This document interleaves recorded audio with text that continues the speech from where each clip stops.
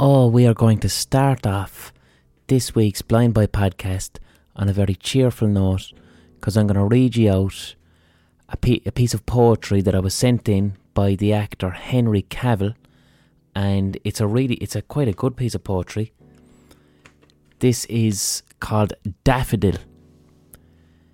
Spend 10 pence on the bedridden Jesuit's chest. His breasts are a register. Thrust cash in his money lungs. Float his throat on the stock market. Suck tuppence off his collarbone. Swipe your debit card through his tortured mind. Stick your debt up his hole. It's what he wants. His eyeballs are your creditor. Let him pay your mortgage. Stick his debt up your hole. His hole is greedy for your debt. Excellent stuff there by Henry Cavill, he's quarantining. Henry Cavill is quarantining in Monaco. And if you liked that poem, you're in for a treat, because Henry Cavill has given up acting, and while he's quarantining in Monaco, he's writing an entire book of poetry which is only about Jesuits, Carmelites, Benedictines, Franciscans, Cistercians, Trappists, and finance. So there you go. Maybe a lucky patron on the Patreon this month might receive in the post Henry Cavill's handwritten poem Daffodil as a one-off piece. I'm sure Henry wouldn't mind. Do you know what, man? I've stopped referring to it as coronavirus. I've stopped, because I'm getting sick of hearing it, and I don't want this podcast to date when someone's listening to it in the future. So instead, I'm going to refer to it as the Goblin of Strange and Uncertain Times. Why are you not leaving your house? Because the Goblin of Strange and Uncertain Times is standing at the end of the road. Why are you wearing a mask on your face? Because the Goblin of Strange and Uncertain Times wants to stick his fingers in my mouth. Why are you not going to Aldi and instead you're ordering all of your food online? Because the Goblin of Strange and Uncertain Times will steal my food. Why are you not visiting your elderly mother and hugging her? Because the Goblin of Strange and Uncertain Times will threaten her life. I'm coming to terms with the Goblin of Strange and Uncertain Times. I miss certain things. In particular, I really miss going to the gym, because it gave narrative to my day. Like, I'm kind of lucky enough with the Goblin of Strange and Uncertain Times, because I work from home anyway. Aside from gigs, which I'd be doing maximum one a week, 6 days of the week I'm kind of at home anyway, working from home. So for me, it's not a huge impact, and I'm a bit of a shut-in, but I miss going to the fucking gym. Because I tell you what I miss the narrative that it added to my day. My day doesn't have narrative anymore. My day has getting up and going to bed and not getting much outdoors. I do my run, but it's not the same, you see, because my runs aren't enjoyable. My runs are stressful, because when I go to run, a load of people just aren't social distancing, and people are walking 3 abreast on footpaths, and that then is stressful. Instead of me getting on with my day and going, I'm running, I'm listening to a podcast, I'm listening to music, I'm now internally policing the behaviour of strangers in my head, which is stressful. So it's just, look at them running past, look at them breaking the rules, who do they think they are? And that's my little pocket of stress as I run, because of the Goblin of Strange and Uncertain Times. So I can't wait for that. I can't wait to not give a roaring fuck how far people are standing apart. I hate that when I'm running and I see two people stopped speaking to each other on the street having fun, that I'm analysing the distance between where they're standing or whether or not they're conscious of my space, because that's another thing that the Goblin of Strange and Uncertain Times does. It has changed how I view my environment and world, and it's changed how I view the world into quite an incredibly neurotic way. I'm someone who struggled with mental health issues, anxiety. There's a lot of codependencies that go with that. When my anxiety would get bad, I'd also veer a little bit into hypochondria. I'd be very conscious of germs and bacteria, or conscious of people. So the fucking Goblin of Strange and Uncertain Times causes me to behave in ways that are neurotic, whereby if the Goblin of Strange and Uncertain Times wasn't present, I'd be going, fuck man, I shouldn't be thinking like this. I should not be looking at door handles and being worried about touching them. I shouldn't be concerned about a person's breath. This would be deeply distressing for me, and I'd be saying to myself, I need to now examine my mental health because I'm slipping back into anxiety. So I don't like that. But I'm a positive person. As you know from listening to this podcast, I accept the inevitable suffering of being alive. I embrace it. I embrace what I can't change. And when I'm faced with something I can't change, I don't react to it. I proact. That's not a word.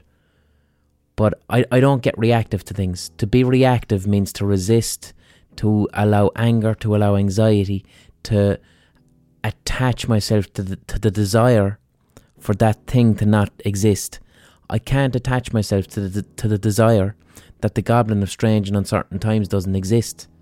Instead, I just notice that they're there and they're not going away for a while and they want to chill out, and that's their business.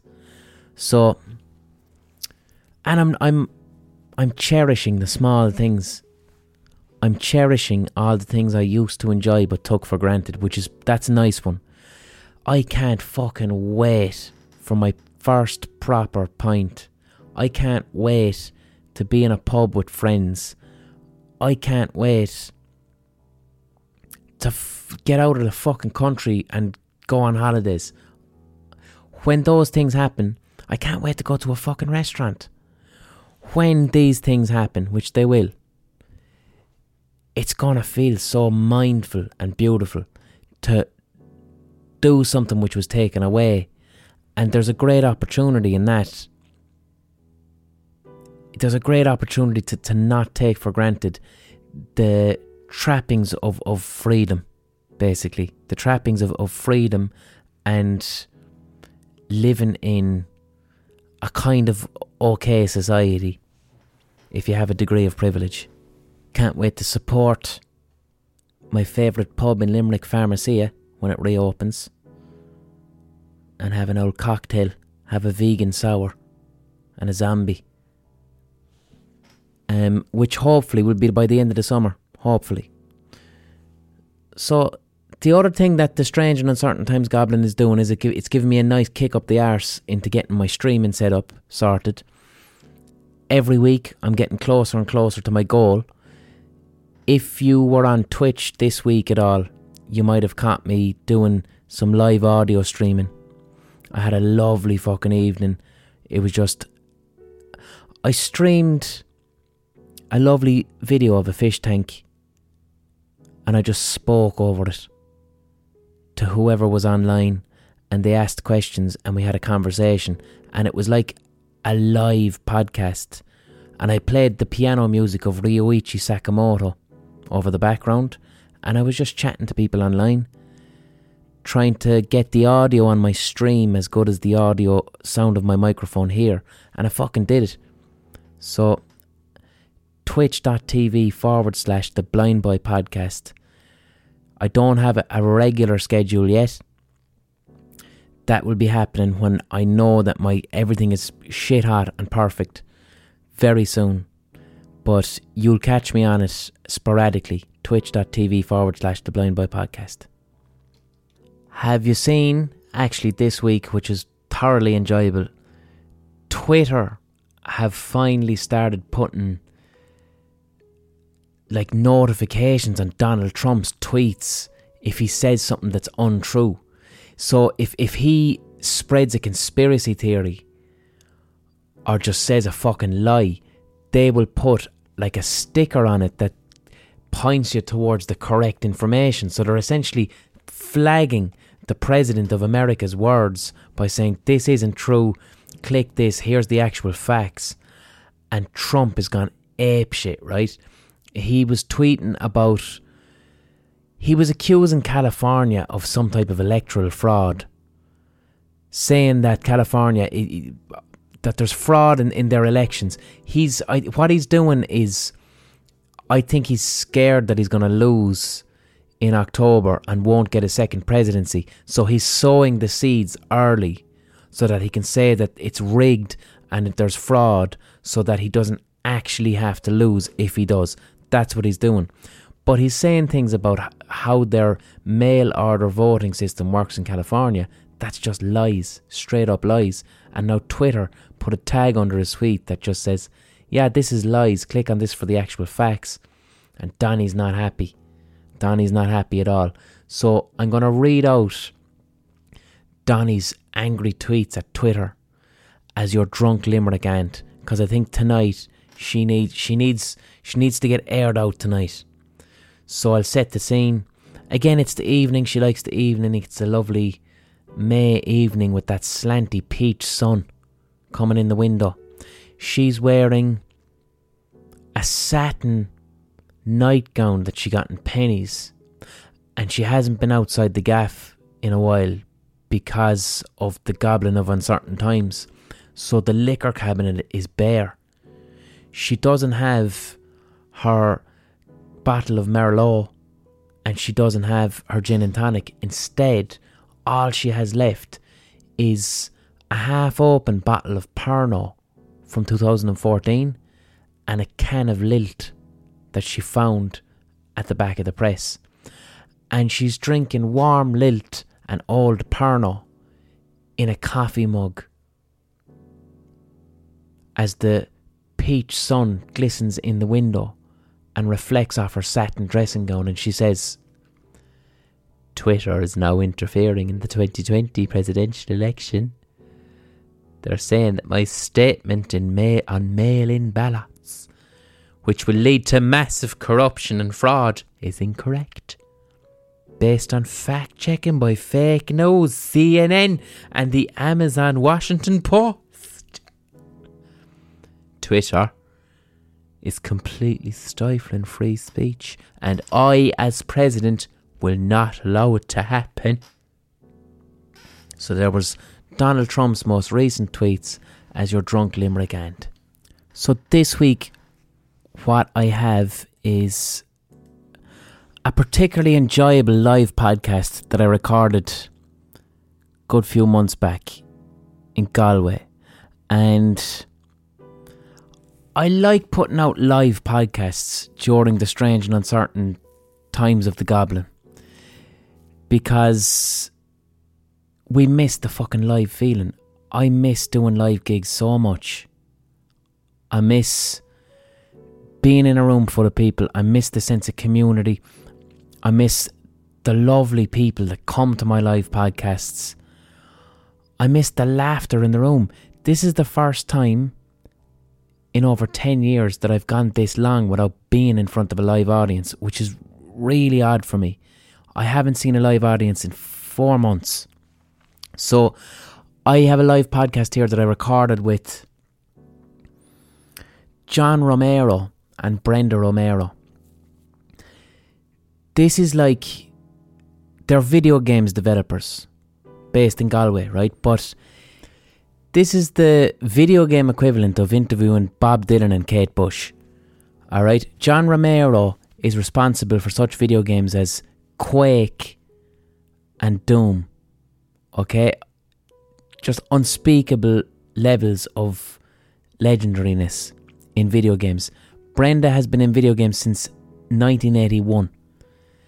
These are pioneers and experts in their field, in a field which, I mean, video games in the early 80s they were pretty niche. Even up until the 90s, no one was taking them seriously. Now video games are the most important industry in the world. I mean, just to put it into context, like I'm now trying to become a streamer on Twitch. Part of that is playing video games. There's more opportunity for me to earn a living and to have cultural relevance playing video games and commenting on them than there is if I try and release music, which is just pointless.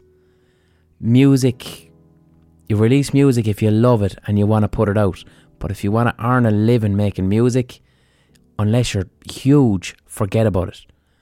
So it's always a pleasure talking to experts and pioneers. And it was a fascinating fucking conversation. So that's what I'm going to play for you. Before I get into it, of course, it is time for the ocarina pause. I'm going to play for you this week, but lightly. Not the ocarina, the Aztec death whistle, which is an ancient Aztec instrument which is supposed to sound like a person screaming for their life. So here is the Aztec death whistle pause, and you'll probably hear an advert for something, or me begrudgingly reading out an advert.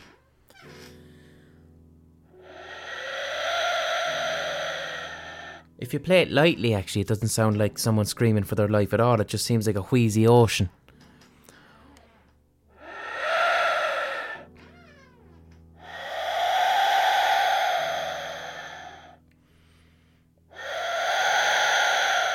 It's competing with the chair, actually. Let's see if we can get the squeaky chair and the Aztec death whistle going together as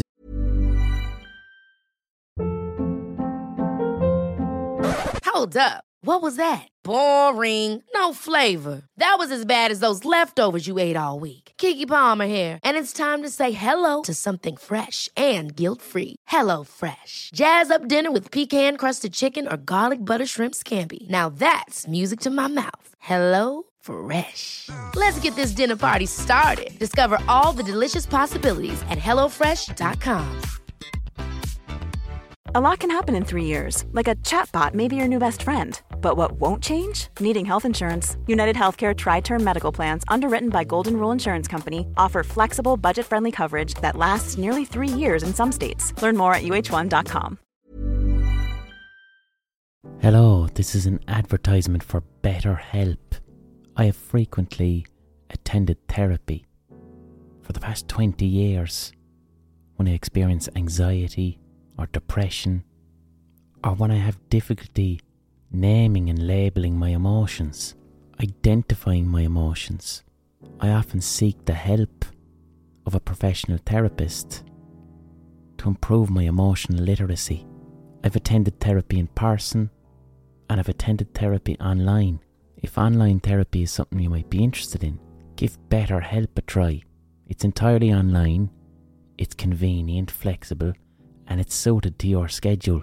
All you got to do is fill out a brief questionnaire and you get matched with a licensed therapist, and you can switch therapists anytime for no additional charge. So give it a go. Get it off your chest with BetterHelp. Visit betterhelp.com/blindboy today to get 10% off your first month. That's betterhelp.com/blindboy. The duet.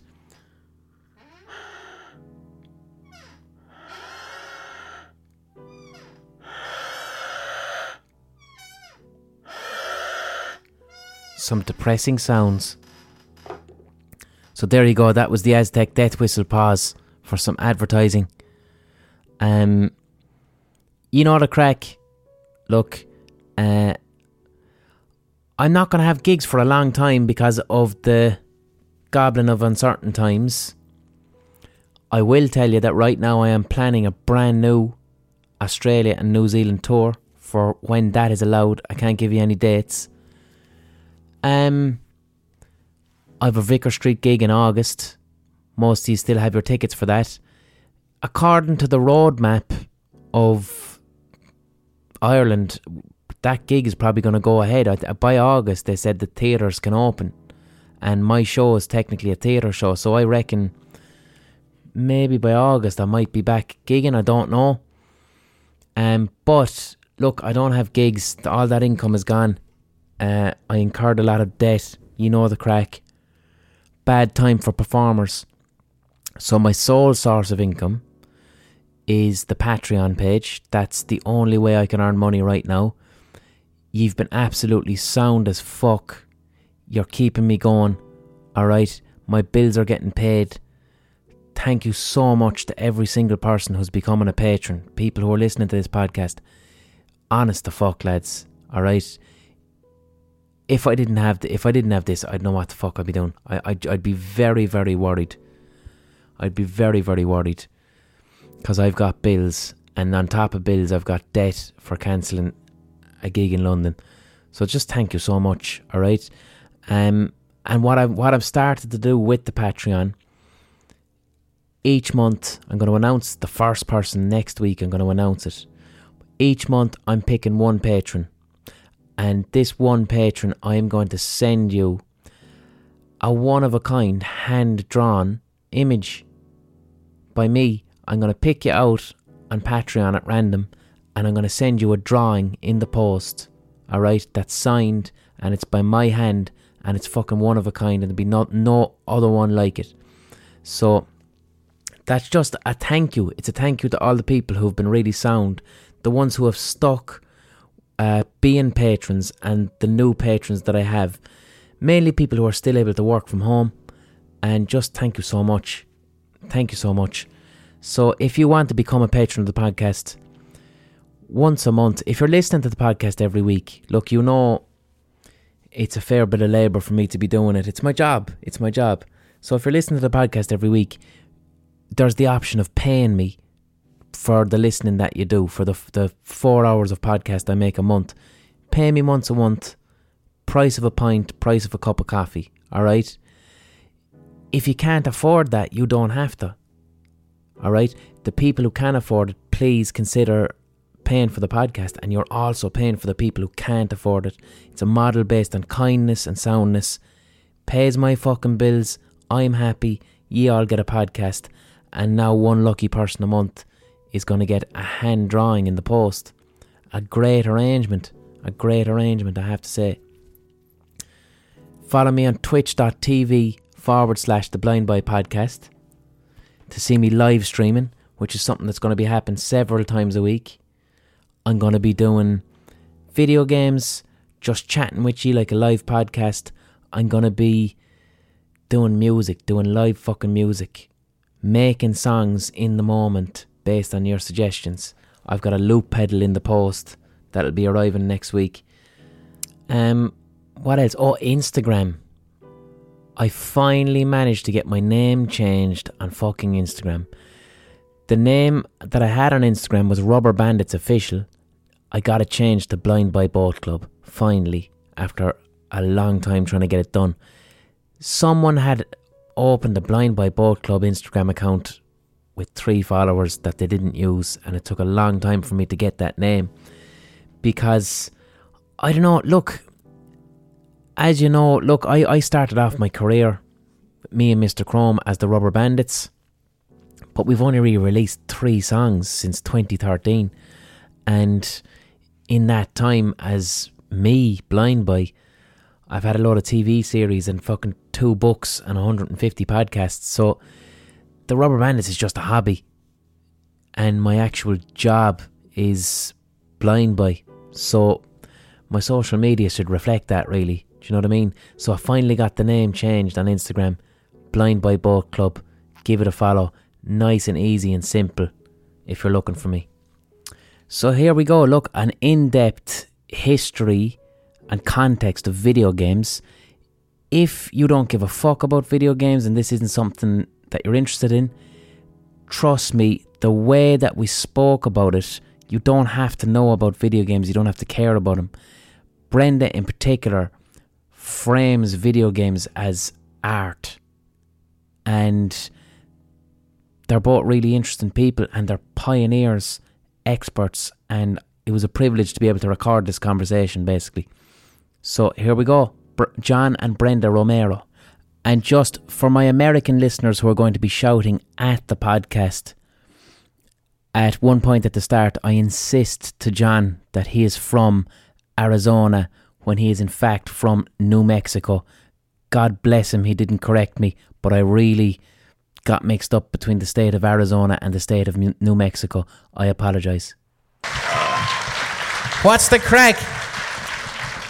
Oh, jeez. I don't know. Every day there's crack. Yeah, every day. I didn't get you fucking water. Now, I don't know what's going on. Cian, who's backstage, can you bring 2 small glasses of water out if you wouldn't mind? I think he can hear me. How about that? Sorry about that. I just brought out 1 single piece of water for myself. Not even enough for me. Just a piece, 1 piece. 1 small piece of water. The first obvious question before we get into video games is, what the fuck are you doing in Galway? It's the most obvious question we get all the time. Do you want to answer? We're making video games. Yeah, but like there's loads of places to make video games. Why Galway? Galway's where you play bongos. Well, yeah, which isn't far removed from video games. The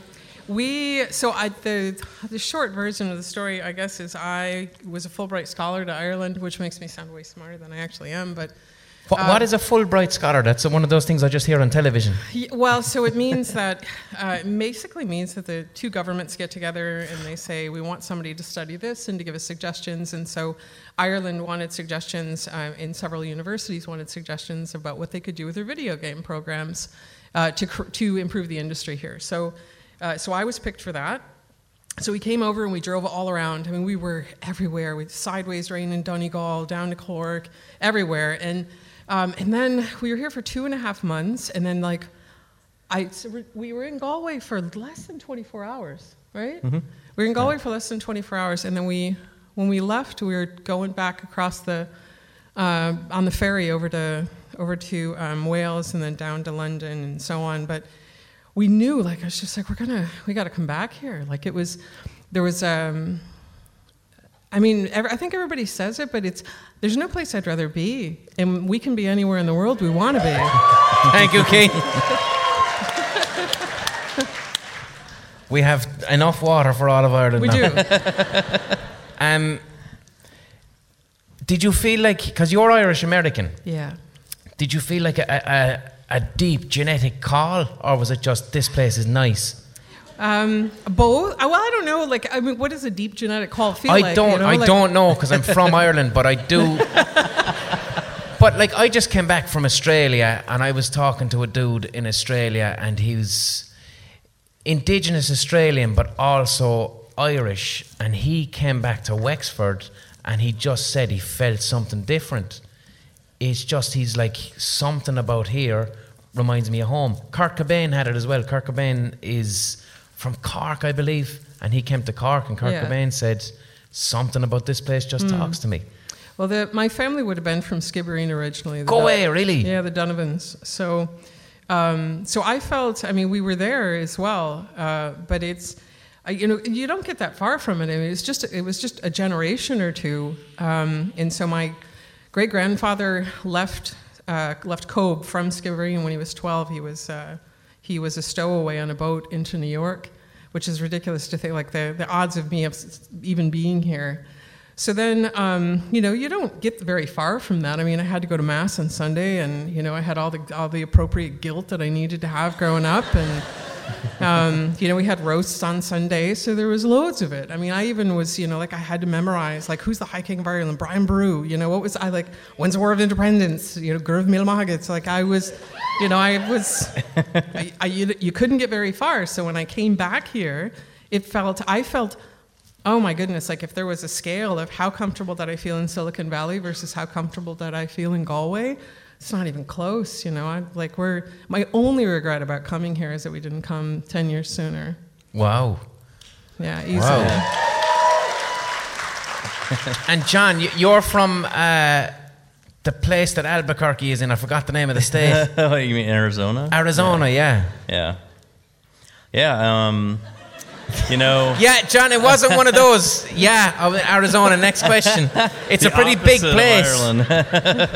You have the opposite of grass in Arizona. The opposite of Ireland, for sure. And I think Irish and Mexicans have a lot in common.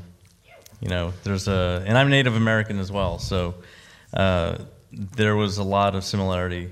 And I love grass, especially if it's mowed. Can I tell you, do you want to hear an interesting Irish-Mexican fact?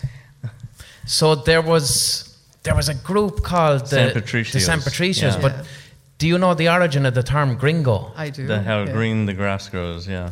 There's my fact out the window because they knew what it was. I was going the grass, yeah. So the term gringo comes from the San Patricio Brigade, who were Irish lads who used to sing with the green, green grass at home. Yeah. And the Mexicans were like, I don't know what they're singing, but it sounds like gringos. Yep. And that's where the word comes from. There that's you go. Right. Now, what the fuck was it like making video games in the early 80s? Oh. It was fun. Yeah. I programmed games all through the entire 80s. It was really great. But like, how do you even, like, okay, now if someone wants to get into video games, like, video games are such a huge part of culture. But like, back then, what the fuck? Like, how do you even decide this is something you want to do, or have the confidence to know that this could be a career? My brother was a musician before me, and he wanted to grow up and be a rock star, so he sort of primed my parents for how ridiculous somebody could be. But it was in the early 80s, there was no industry, right? Like, I mean, people were still, even when I graduated college in the late 80s, it was, well, okay, now what are you going to do for a real job? And I just kept making games, and it's been 38 years now. But it was, I don't know, like it was great. It was like any new industry, you know? You didn't know where it was going, and you knew you were on the verge of something. And I'm going to steal something I know you always say. I don't know if you're going to say it, so I'll just steal it. He stole your gringos thing. Well, he didn't steal it, he just knew it beforehand. Yeah, so I know it beforehand. So he said, you know, if I can just grow up and do nothing but make video games my whole life, like if I can do this, like it's all I want to do. And like he's done it. Like unless he somehow goes into insurance in the next 10 years. But is it true that you are the longest running woman in the video games industry? Yeah. Holy fuck. Since 81. Yeah. When she was 15, her first full-time job was in the game industry. Yeah, unbelievably. How the fuck do you get a job in video games at 50? Like, did you even know what it was? This is a good story if you want to hear it. Like, literally, first day of work, like, what happens? So it's the most ridiculous job anybody could ever have. So so here's how I even got the job. I grew up in northern New York, which is covered in snow most of the time. And so I was in the bathroom smoking because you want to go outside. And I was not that you should smoke. You're not going to get a job in the game industry smoking or anything. But I was standing. Rule number 1: smoke in the toilet. Yeah. Go on, Brenda. Yeah. So then this woman came in. She was 15, and she was looking for a cigarette. And so, to be polite, she strikes up a conversation with me because I gave her one, and she said, "Do you happen to have a job?" No. And had I ever heard of Wizardry, which I hadn't? Had I ever heard of Surtech? Also hadn't. And she said, "Have you ever heard of D&D?" And I did because my mother. That's Dungeons and Dragons. Yeah, my mother, my Irish Catholic mother, bought me Dungeons and Dragons when I was 11. She couldn't have known what it was, right? But so I knew what D&D was, and so my first day of work was, this is an Apple II. And I saw color on the screen for the first time. Like if anybody's ever put on VR for the first time and they go, oh my God. Like for me, seeing color on a computer was the same type of magic. And so my first day on the job was playing a game. And I was a kid who was 15 who was paid to memorize games so that if you would call and say, I would say Wizardry Hotline, and then somebody would say, how do you kill the wizard on the 10th level? And I would say, well, you have to go down to the 4th level. On the 4th level, you get the blue ribbon. The blue ribbon will take you through the private elevator door. You take the private elevator to the 9th level. You go out. There's a door on your immediate left. You go into the corner. There's a teleporter that goes down to the 10th level. There's a series of 7 hallways, and at the end of the 7th hallway, there's Wordna, and if you kill him, you win the game. My brain is full of this garbage right now still, but full of it. The mad thing there, So when I was a kid and I used to get Nintendo games, I'd see there was an American number. Yeah. And I just thought I didn't think it was real. I didn't think. Well, I wasn't for all the games. How many people would ring a day? Oh, it was constant. There was 3 lines and, hello, Wizardry Hotline, please hold. Wizardry Hotline, please hold. And they'd fill up, yeah. But what's the purpose? Like, you're literally trying to help people to win a game. Yeah. Yeah. Well, I mean, I was a human FAQ. I was the internet. I was the answers you would Google for, except you would call me. Because there wasn't an internet to look on at the time. But what's the incentive for a games company to have that? Well, some companies charged money for it. Ah, okay. They didn't, but the incentive is like if you're playing a game and you really liked it. You know what? I don't think it was that altruistic. I think it was because they were getting calls at home. I do. And so I think they set this up so people would stop calling them at all. Because their name was Serotech. Yeah. Serotech Software, so they would just look in the phone book and call them. Okay. I think that's probably why it happened. And John, John has developed, have you ever heard of Doom? And Quake? Wolfenstein. And Wolfenstein? Yeah.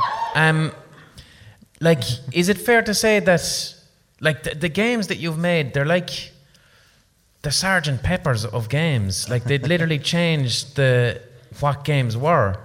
Like, is Doom the first 3D shooter, or was there ones before it? Well, yeah, shooters kind of started in 1974, and they were very slow and only turned 90 degrees and moved very slowly. And ours were like the first real fast shooters. And getting it that fast allowed us to start developing the language of what that kind of design was going to be. And Wolfenstein was the first really good one that we made. It was our 4th shooter. What year was Wolfenstein? 1992 on May 5th.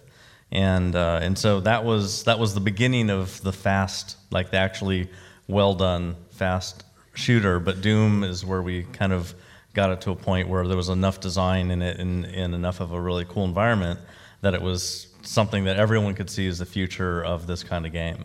And then we did Quake, which is the first fully 3D shooter, and it played over the internet, and it was the first game to allow you to look around with a mouse. And it is also like the blueprint for a lot of the stuff that you see today. Call of Duty still has some code in it from Quake because it used the Quake engine. Half-Life, you name it. These games were all kind of influenced by that.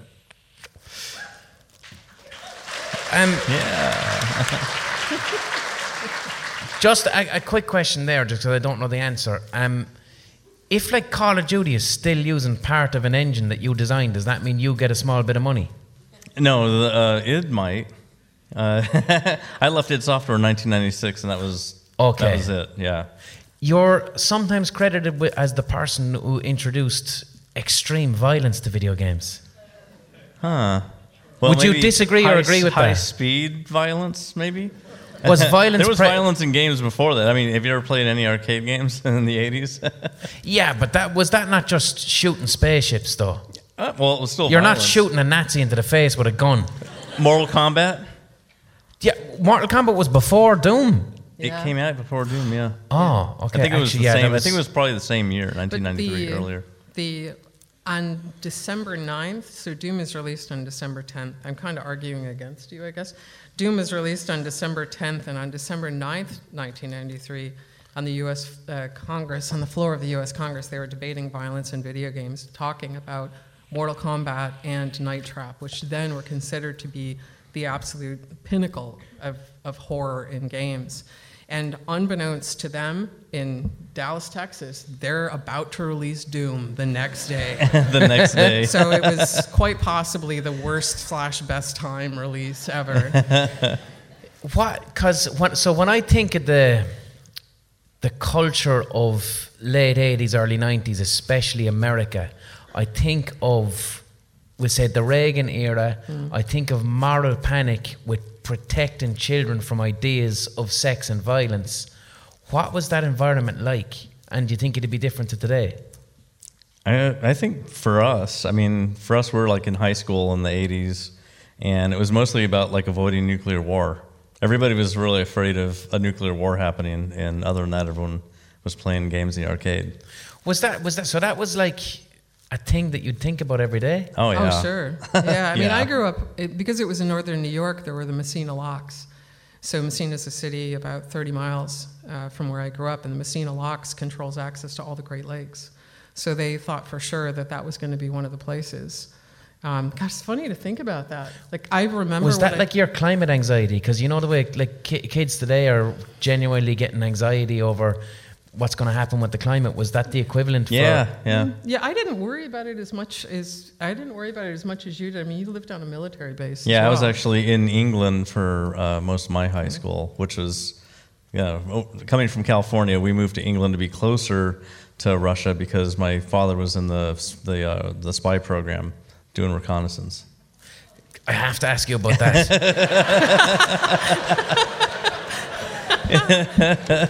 Your fucking dad was a spy. His stepdad. Yeah, my stepdad used to have mail coming to the house with someone else's name on it. I was like, why do they keep on delivering the wrong mail?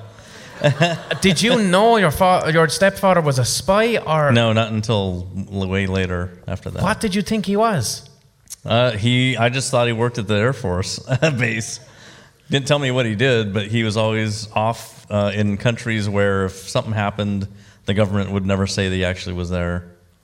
So he was like a deep spy. He had top secret clearance, and he was the one who basically had to get the recorded the recorded videos and photographs off of the black boxes on the planes and get them off those black boxes onto tape so they could analyze them. I had such a boring So, and he had life. to do it. He had to do it immediately when the plane landed. So wherever the spy plane was downed or wherever it was forced to land or something ran out of gas, depending on what was going on, he had to go there to actually get the stuff off before it was bombed or they were taken hostage or whatever. Have you ever asked him about UFOs? No, I didn't. Why not? That'd be the first thing I'd be asking. It's like if he worked with spy planes. Didn't believe in UFOs, so I guess I didn't ask him You about don't it. believe in UFOs? No. Did you not see any around? Because aren't most UFOs around where you're from? Yeah. Haven't been out to Area 51, so. I'll ask him. I heard Then I'll give her the real story. an amazing theory recently about... I heard the most plausible explanation for Roswell, which they claimed, right, that yes, there was a crash in Roswell, yes, bodies were recovered, but apparently the Russians had basically gotten like kids and grown them in a contorted way, and like kids that were like abandoned and had like made their heads larger, seriously, and put them into this craft and crashed it in America as a way to freak out America. So America are just dealing with this crash, and it's like, what the fuck are these things? That's a pretty cool conspiracy theory. Yeah, But it's plausible, like it'd be a good video game. And then they're going, I don't know what the fuck Russia are doing, but I'm not fucking with them because I don't know what that is. It's the most plausible thing I've ever heard. And regarding that theory, you've never seen a UFO in Arizona? No. Did you see any UFOs? Anywhere. Just anytime I get Never. Americans on, I ask them about No, UFOs. I did in 1979. I did. It was Close Encounters, this movie that came out. Do you think your childhood with a stepfather who's a spy, did that influence you in any way in the games you make? No, not at all. No, I was just. But you made a game about a guy who kills Nazis and stuff like. That was a long time after. That was like 13 years after I started programming games. So I started programming.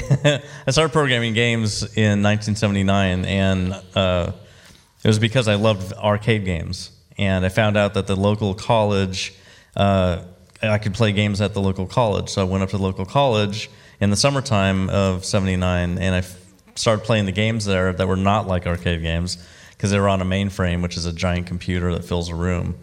And I found out that I could actually program that computer, so I started asking the college students what they were typing in and was writing it down, and then I got on a terminal and started to experiment with the basic programming language. And then when I couldn't be at the college, I would go to all the local stores because they had computers, Radio Shack and stuff like that. And I just started learning how to program. For probably about 3 years, I was programming anywhere I could, the college and stores, until we finally got a computer at the house, and then I could just not go outside anymore. Did you find that, like, when you were going to the college, were the students helpful? Like, were they just like, they were totally who is helpful. this? I couldn't believe I didn't get kicked out of there because I was 11. I wasn't actually going to college. They were really helpful, and someone got tired of me asking questions and then gave me a book, HP Basic book. Here, read this. So then that was great. I love the book. One thing I want to know about, and I asked you backstage, like, so both of you come from quite poor backgrounds. You didn't grow up with a lot of money. And when I think of America, I think of its access to third level education is very difficult if you don't have money. Yeah. So how did you both access third level education, or did you? I didn't go to college. Yeah, he went and then felt he was wasting his time and left. But how did you even... I already learned how to program on my own, so I didn't really need to... But was it community college or was it... Community college, yeah. And I was already published and making games by that time. I went to, like, I wanted to be an accountant because, and mind you, I'd been in the game industry now for 3 years at this point, but it wasn't like, nobody says I want to grow up and be a game designer. Like, what kind of crazy thing is that to say, right? I didn't even know the term game designer, and we would have called them programmers then anyway. But I wanted to become an accountant, and so I went to Clarkson University. And it was, I think, $24,000 a year. And this is in 1984 dollars. And we had no money. I mean, I remember, like, when I was in college, I played poker, to get extra money to pay my rent and stuff like that. And it's not that I'm good at poker; it's that I'm sober and they were drunk. So I didn't cheat, but I was just, it didn't take much, right? But yeah, so if you don't have money, the thing about it is if you don't have money, at least when I was there, you can get loans, and if you're smart, you get grants, and you get this and that. But the problem is that I graduated school in '89, and I paid off my student loans in 2003. That's a long time. 14 years. Yeah. So basically, kids graduate with a huge amount of debt. In nowadays, they can graduate with $100,000, more than that, $200,000 worth of debt, and that's just completely unacceptable and untenable. It just means that the people who start behind are, get out of college and then they're even further behind.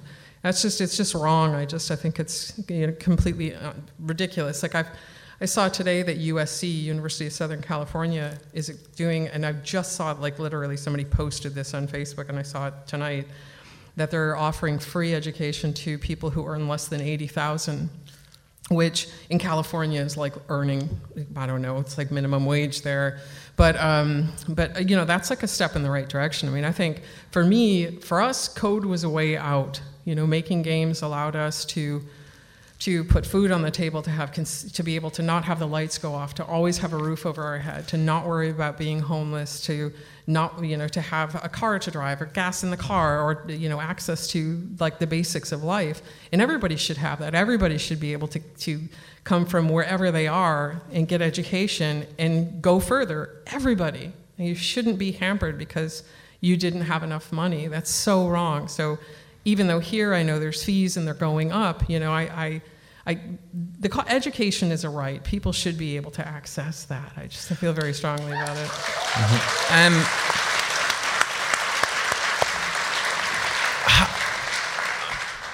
Would you get a rapturous round of applause in America if you expressed that opinion?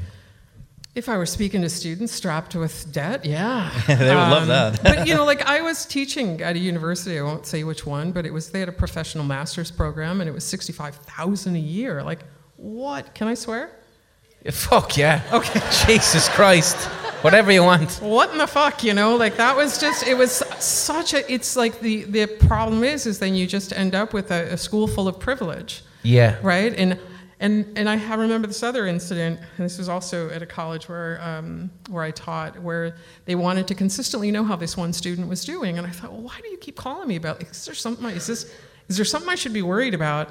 And it turned out that student, no, there was nothing to be worried about. That student came from an underprivileged family. Or sorry, no, he didn't. That student came from an incredibly wealthy family. And they wanted to make sure that student was always happy and doing well because the parents might donate. Meanwhile, I have a student in the same class who is a single mother. Like, why aren't people calling to find out how she's doing? Because she's the one who needs the phone calls. She's the one who needs the support. And that really colored the way I see private education in the U.S. Like, colored it as, it's just painted it black. It's just wrong. And one of the things I noticed too, because I'd be quite supportive of, like, I get frightened whenever I see student fees go up, because with any industry that's creative, you have to, not even creative, anything that's even entrepreneurial, you need to allow people to have space to fail. How the fuck do you get out of college and fail when the first thing you have to worry about is a 30 grand debt? It's impossible. You can't fuck up, and you have to be able to fuck up if you want a success. Basically. Yeah. Even today, right, video games is seen as a male-dominated industry. Like, what was it like in 1981? Like, were you literally the only woman around? Funny enough, no. In the company that I started, where I started at Surtech, I was the 5th woman. And there were 5 guys, 5 women. And that was not, well, would it have been? It would have been more normal. Yeah, totally normal, yeah. It would have been more normal. There were more women in programming than there were men in the early days. Yeah, in the early days. What cultural thing happened that changed it? She'll tell you. Well, I think, so like super high-speed version is a women-invented programming, Ada Lovelace. The most hardcore programming language was invented by Kathleen Booth. It's assembly language. Grace Hopper invents the compiler, COBOL, and names the computer, names bugs even, like a bug in a computer language. The ENIAC, which was first mainframe, programmed by an all-female coding team, including Kay McNulty, Irish-speaking from Donegal. She created the basic language. Yeah, Sister Mary Kenneth Keller. Kenneth Keller, that's it. Yeah, made BASIC. Anyway, so there was loads. What? Yeah. Sister Mary, what? Kenneth Keller. Made basic programming language. The programming brilliant, yeah. Yeah, so this is, my head is full of this Was stuff. she a nun? Yeah. What, hold on a second. Was this a job on the side? I don't know. I don't know. I mean, I don't know. Actually, I don't know. But yeah, I guess so. She was involved in the creation of BASIC. And was this computer or was it like? No, there's a picture of. What There's a picture of her even standing by a computer, like all smiling in her full nun's habit. There really is. You can look it up. Is there any kind of socio-cultural explanation as to why it appears that computers were so open, the environment was open to women then, and then something changed? Yeah, so here's what happened. Around the 60s, coming into the 70s, still lots of women, IBM is measuring coding in girl hours. And then they realized that this computer stuff that seems like faddish and is going to actually be way more important than they thought. They need to train lots of people. And in the 70s, it was a very misogynistic culture. I mean, we had ads. If you look at some of the ads at the time, there's like a woman across somebody's guy's lap, and he's going to spank her because she didn't make dinner right or something. And I'm describing a real ad. I wasn't making that one up. So when they said, okay, we need you to be trained, and we're going to bring in this woman to train you, it was like, hell no. Right? So there's lots of instances of people replacing women as managers, and then because they need more coders, the value of coding starts to go up. And as that money as these jobs become more valuable and aren't thought of as menial labor, which they were at the time, we see a lot more men come in. And as more men come in and the value goes up, women are sort of pushed out. And that's what happened. And do you feel as well there might have been an element of... do you know the way secretarial work or the idea of working with a typewriter would have been seen as quite feminine? Well, that's what it was. Women were called computers. They were computing on those machines. That's where the term computer comes from. And it was secretarial work, so they just called it menial, detail-oriented tasks. And would it have been seen as something that for a man to be involved in it would have demasculated him? Well, men at the time, hardware engineers were They glorified. made the computers. Yeah. So they fixed the hardware, and then the woman was the computer. Yeah. And so when did you start to see the more recent shift where like video game culture can be seen as kind of a toxic bro culture where women are very much shouted out and excluded? Do you feel a responsibility that you might have contributed to toxic video game bro culture? Geez. I basically started it. Unfortunately, we used to scream at each other playing deathmatch. I mean, it was really fun. Notice that used to? I still do. Every Thursday night we have a Quake tournament in the office, and I just scream my head off. But it's fun. It's not like we mean it when we're yelling at each other. Afterwards, it's like, man, that was a great game. That was so awesome. And that culture does not exist in Candy Crush. Yeah. but at the same time, like, I don't know that there's like, I could also play deathmatch, and I have deathmatched him, and I've said all kinds of shit to him, right? And I don't necessarily think, like, we don't necessarily look at hockey where people punch each other out and go, oh, that's a misogynistic bro culture, because I could go into a rink and punch somebody out too. Yeah. Right? So, but I think where the problem comes from is twofold. One, when we start to see this weird division, like nobody called me a female game designer until somewhere in the mid-90s. Wow. And I never got those questions like, what's it like to be a female programmer? What's it like to be a female game designer? Like, I don't know. I haven't been a Panda game designer. I don't know.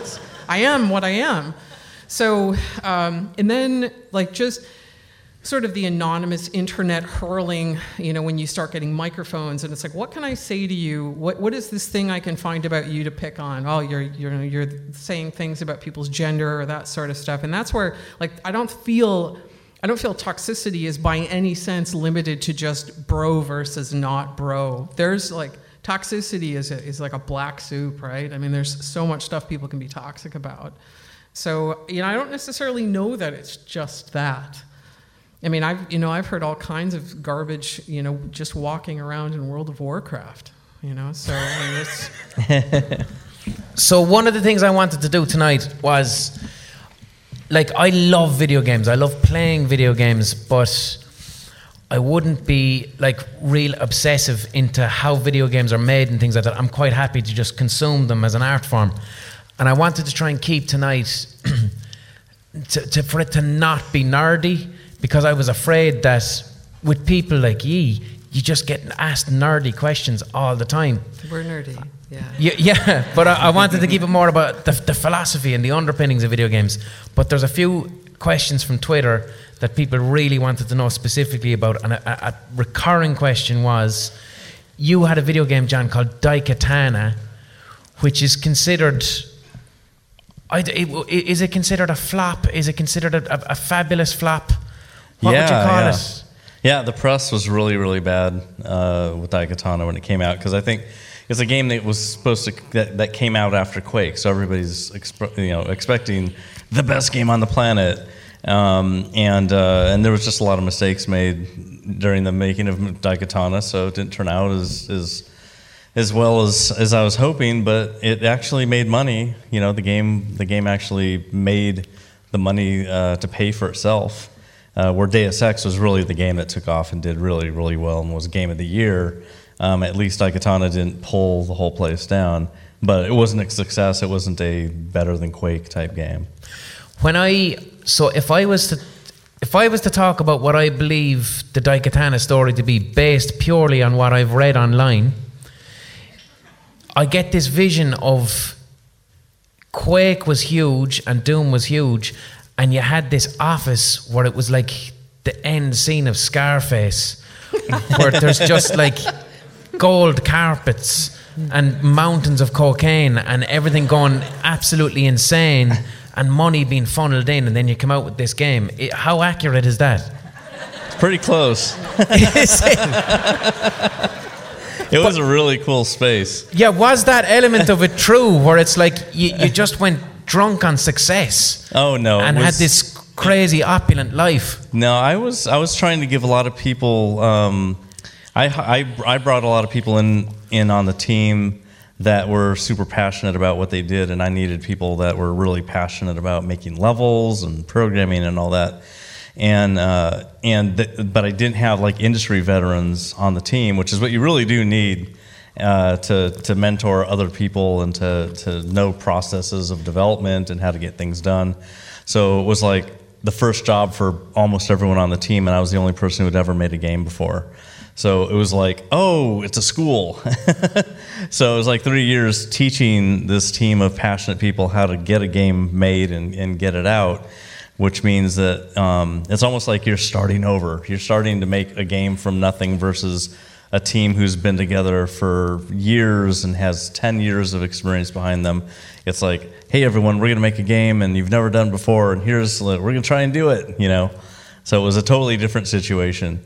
But those people they're in the industry. They've been, you know, in the industry for a long time, 20 years now since Daikatana came out. And these, you know, on my team there was at least 40 people, and 120 in the entire company, and they're all still in the industry. So at least we got to, you know, bring a bunch of people into the game industry. So that's an important thing. So I spoke earlier about, I think failure is essential for art. To have a good attitude to... I don't believe failure exists in art. Because if I look at anything in my career, like my thing would have been writing for television. So I'd have had a bunch of projects that I'd put a lot of work into, and then they don't get picked up. But then what happens is that something which would have been considered, oh, that didn't work or that didn't get picked up, those ideas or the things that I learned from them then turn into successes. Is video games like that? Sure. Yeah. I mean, like... It's mostly like that. Yeah, that's probably true. Like, it's... Like, there was a game, a role-playing game that I pitched on Kickstarter, which is sort of a very public way to succeed or fail. Like, video games die all the time. You know, like, for every one that you might hear of, 100 didn't make it. So we pitched this Kickstarter, and it failed. It failed spectacularly. And I remember barely sleeping. I mean, I've been in the industry at that point probably 30 years, and being like, just like nobody was saying anything to me, but the silence was humiliating because you know everybody knows that you're tanking it, right? And I don't know what I thought. Like, people are going to come for my video game developer card, not that we have one, but pretend that we did. But I really felt like, I don't know what I thought, and then it failed, and it failed publicly and spectacularly, and it was so liberating. Like, I'd fucked up and I still kept going, right? And then it makes failure not scary. It was freeing. It was freeing. It's like I make mistakes every day. Every day. Ask my kids probably multiple times a day. And it's like, it's okay because sometimes, so we were talking backstage about Black Sabbath, it was a mistake that led to the sound that is heavy metal. Yeah. Like a series of like, oh, that's bad. Oh, that's a failure. That's a failure. Oh, that's Black Sabbath. So it's so no, I don't have a fear of failure. I mean, I think if you do fear it, if you don't like if you're courting success, you're courting failure. And absolutely. You have to have those two because you're going to get one or the other. But it's like the people who, if you're afraid of that automatically gets rid of a whole bunch of people. But if you are like willing to have hold both of those in your hand, like there's a chance you might succeed. And it's scary. Like, which one are you going to get? But you just have to keep trying to polish that quartz as much as you can. Sometimes I actively search for failure as part of my creative process to completely liberate myself. So if I'm writing a short story, like I've got a short story in my last book where the actor Gabriel Byrne on the set of The Usual Suspects figures out a way that he can create his own system restore points by snorting his own skin. That he saves up like bags of his skin from when he was like 6 and when he was 10, and then he snorts the skin and he can revisit himself internally when he was 6 years of age. And that started off as an idea that came into my head going, that's so fucking stupid and ridiculous that I have to turn this into 10,000 words. Yeah. And it ended up being like a story that I'm really, really happy with. But that for me is, if the anxiety is this has to be good, why not go think of something fucking stupid and go, no, I'm going to run with this. Yeah. And I'm going to see where this takes me. And I've immediately at that, it's a bit like, it reminds me of the Buddhist principle of accepting and confronting death.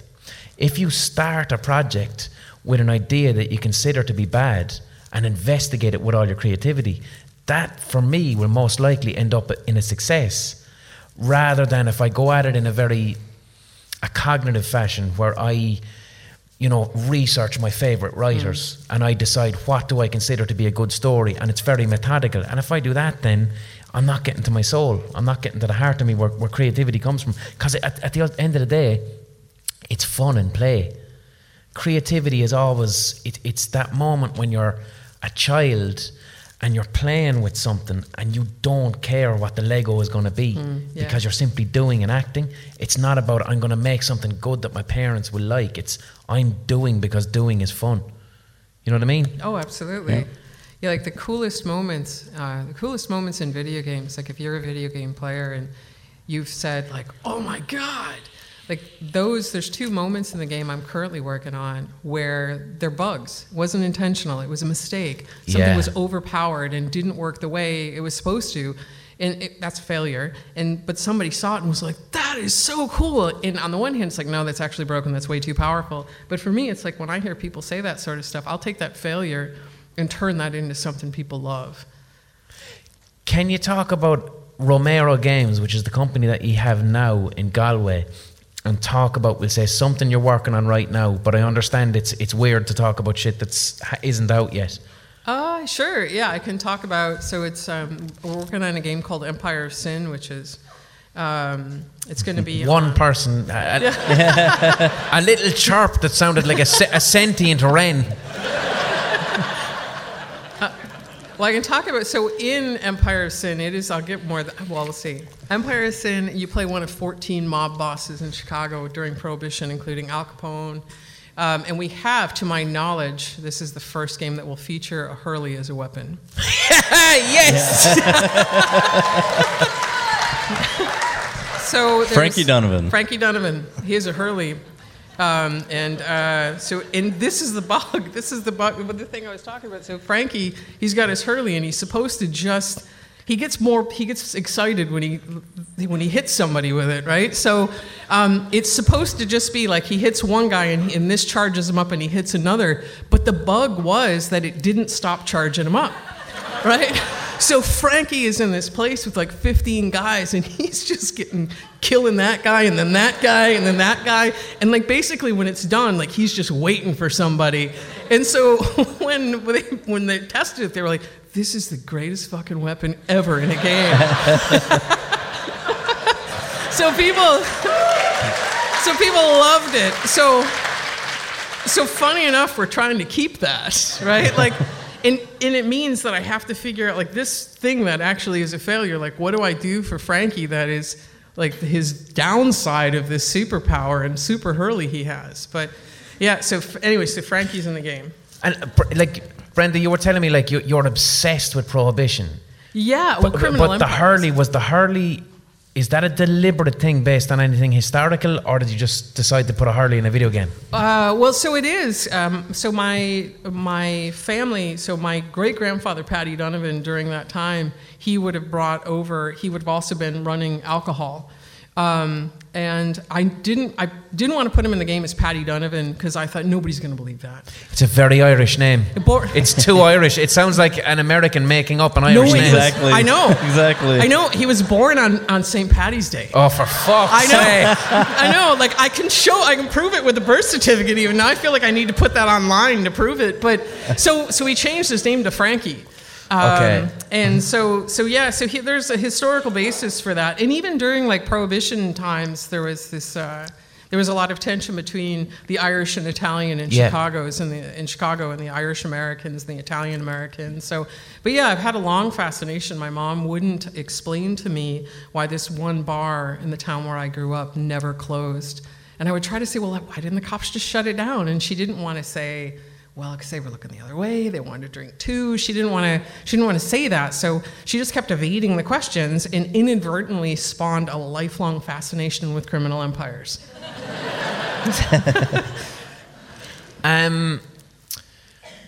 Can you tell us a bit? You designed the game. I can't think of what it was called. Schnackta something? Shiakon Lot? Yes. Yeah. What is that? I should know now because I'm supposed to be able to speak fucking Irish, but I can't. You designed. I thought it wasn't a video game, was it?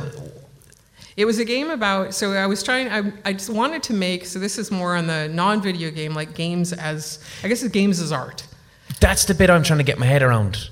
So I wanted to make a game just with my own hands, without code, and I think somebody, like, let's just imagine that you wanted to write something about particularly moving experience. You might do something like this. You might have a podcast about it. If there's a writer in the audience, they might write a book, you might write a song, there's all kinds of stuff. But I'm a game designer, so I wanted to see if I could express a difficult emotion or a difficult situation in a game. So I decided to think about, like, why did my family go to the States? And it primarily comes from the Cromwellian invasion, losing of the land.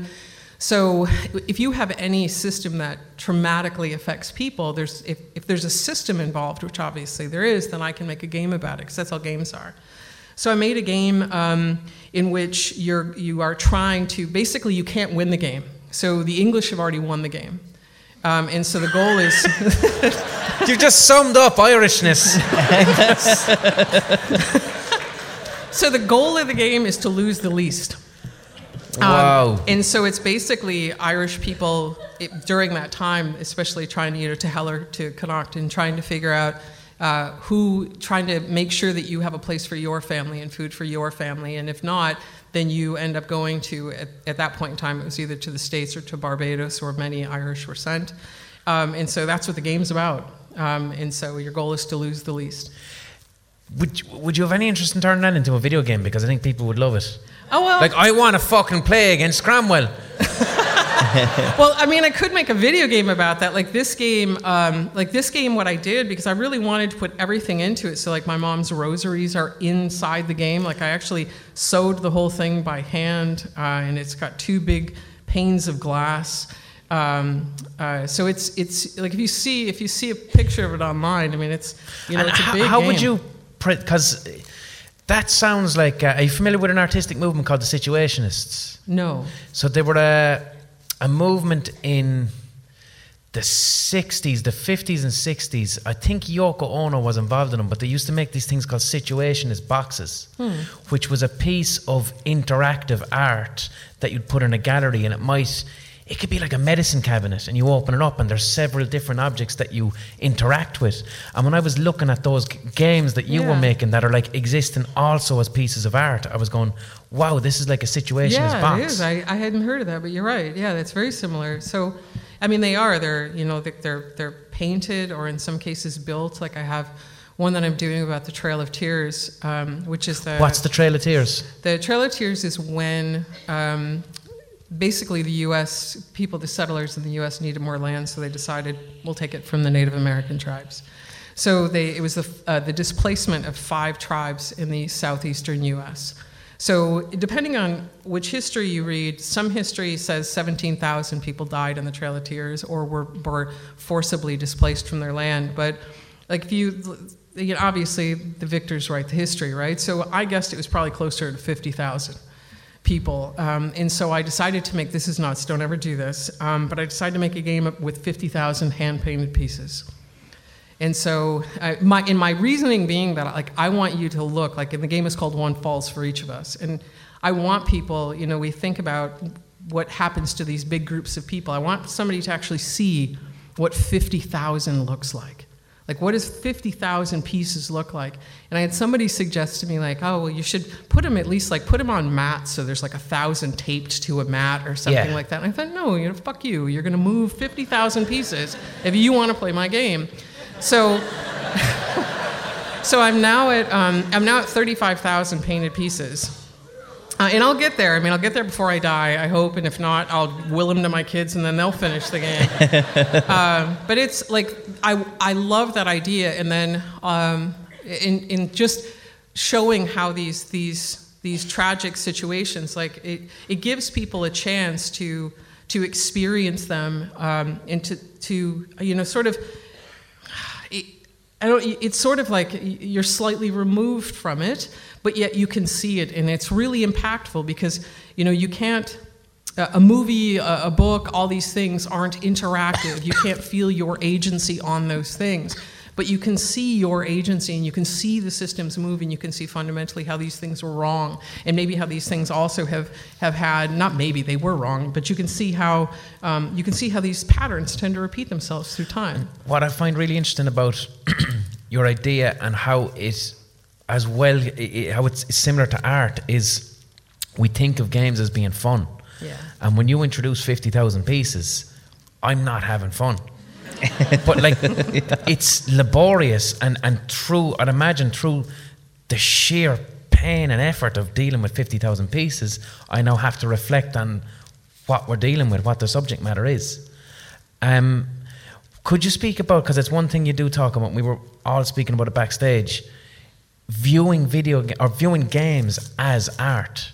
And you were talking about, a book is allowed to do this, a film is allowed to explore this theme and this pain, but all of a sudden you start fucking bringing games into it and people are like, whoa, you can't have a game about that. Yeah. Yeah, it's an interesting thing too, because people tend to think of games as sort of kids' play, even though culturally they weren't. The first board games that we see showing up are actually for adults. They're parlor games, and then we have electromechanical games, which are also for adults.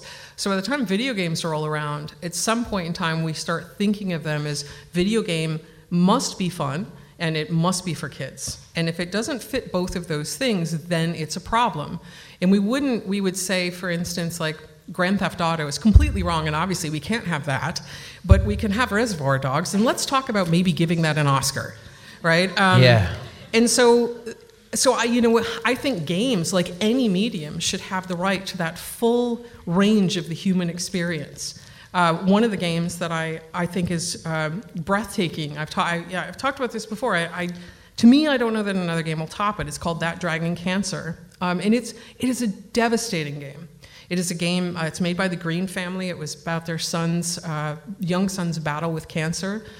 He dies, and then the game is about their struggle with their faith, and it is breathtaking, incredibly generous of this family to do this. And I've had people say, like, how could they possibly do this? But yet at the same time, Eric Clapton makes a song about his son's death, and that's incredible.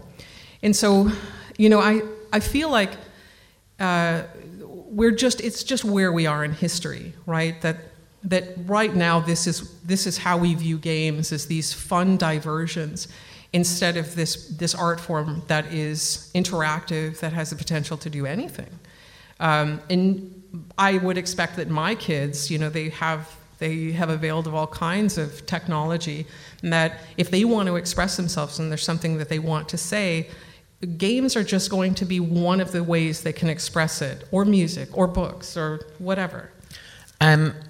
One thing I find strange, though, is why do you think violence was the one thing whereby if society views games as this is fun and it's very much kids, but here's a game where you're shooting people in the face, but that's fine. Because you deal a lot as well with, you're like an authority on sex within games.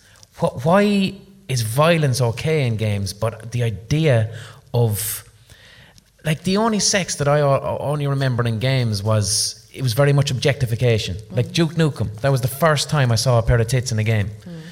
But then my second experience was when Grand Theft Auto San Andreas, the hot coffee mod, where there was a leaked mod in this game. It never got released, but where your central character could physically have sex. You're literally making them have sex, and this was seen as utterly unacceptable. Like you could drive up and character that could have sex done to them, that was okay. But as soon as you're putting the control and the agency to go do the most natural thing in the world, and the thing is, it wasn't problematic. You're going on a date with someone in the game and having consensual sex. Yeah, it was after the fifth date as well. Yeah. It was. That's the thing. But in the same game, it was perfectly acceptable. You'd, roll up, get a sex worker, and most people would shoot the sex worker afterwards to get the money back. Yeah. That's what most people did in the game. It's like, you just gave her the money, you can just shoot her and take it back. That was fine. But then you have consensual sex where you're engaging with it and you're controlling. Like, what the fuck is that about? This is... probably not an expected answer, but my answer is that's American culture. Gun culture.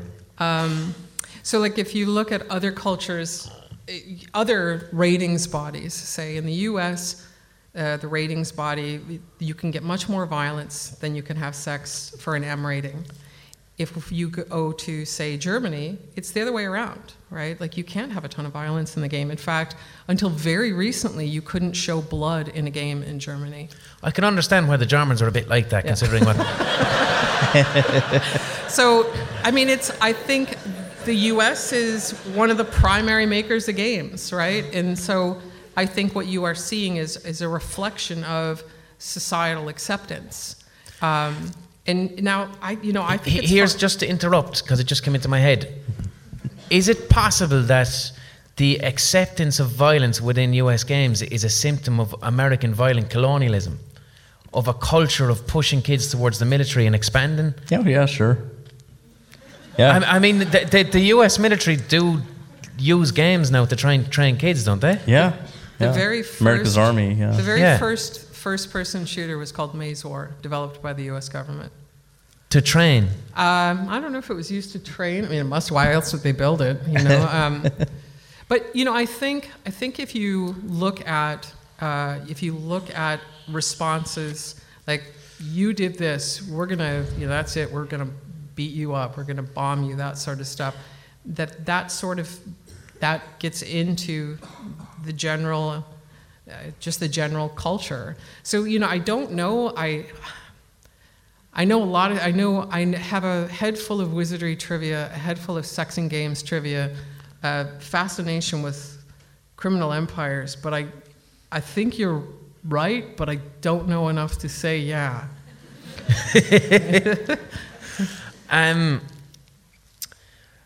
Tell us, you said Japan's pretty good for sex games. They are. Yeah, they are. What's that about? I don't know. As soon as you said that, is it a shameful thing? Is it here's the thing. If my mother walked in on me looking at porn, I'd be embarrassed, but I'd just say to her, "Ma, I'm an adult. It's porn, okay?" If she walked in on me playing a porn game, I would have to leave the country. Do you know what I mean? There would be a definite sense of shame around it. And I think what the shame with playing a sex game is you're supposed to be doing it in real life, and there's a sense of. But why in Japan? It's perfectly normal in Japan. There's a bunch of sex games. Well, there's a bunch of hentai games. Fucking women like that. No, the only reason that I'm laughing is because the game that I don't even know if you were there, but the game we were talking about backstage, it's called. This is terrible. There's a game called Boonga Boonga, which is a fisting game. yeah. And it's an arcade game, for your. It's a real game. This is a real game. How do you win? Well, it involves your fist for starters, but it's you an reach actual. The end. It's a stand-up. I'll go with that. But yeah, Japan there's so many games. Wait, so is it literally in an arcade and you? Wow. And it's not the only one, actually. It's not the only one. There's another game called. What was that game called? Where the boob controllers? Yeah. Start with the letter C. Oh, it was made by Atari. Nolan Bushnell, remember? Yeah. Oh, there's a game but with that doesn't something. sound to me like a game whereby it's about sexual pleasure. To me, it seems more like a funny humor and a healthy humor around sex. That, yes. And I don't even think that the boob controllers, they just decided, I think it started out as just a joke, like joysticks look, right? So, and so let's make a controller that looks like a boob. But no, a lot of Japan stories, a lot of hentai stories, they're dating sims or they're like pornographic stories that have choices and stuff like that. So that's it for the most part. The real sort of more edgier sex games were on the ZX Spectrum, and that was a huge market for sex games as well. You worked on a Playboy game. I did, yeah. What's the crack with that? What the fuck? How do you win a Playboy game?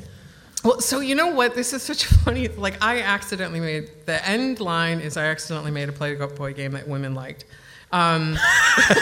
which is not your goal when you're trying to make it. So I came onto the project actually when it was already in the works, and because games were, you know, first of all, kids can't have them, so it couldn't be too racy, or it couldn't be sold in stores. Yeah. So the game, instead of being this fantasy, like here you are with all these beautiful women, and you get to do what everybody at the time thought Hugh Hefner did, the game was about being a magazine publishing magnet, right? And like nobody says like, I want to be Hugh Hefner. Why?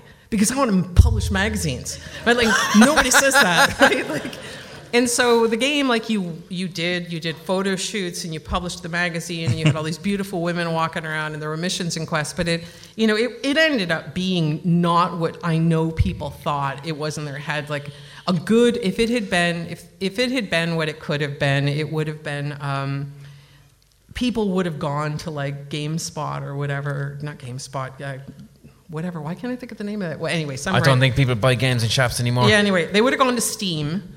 Or whatever, but they would have like put the game in a little brown bag and put it under their arm and been embarrassed to walk out. That would have been a success.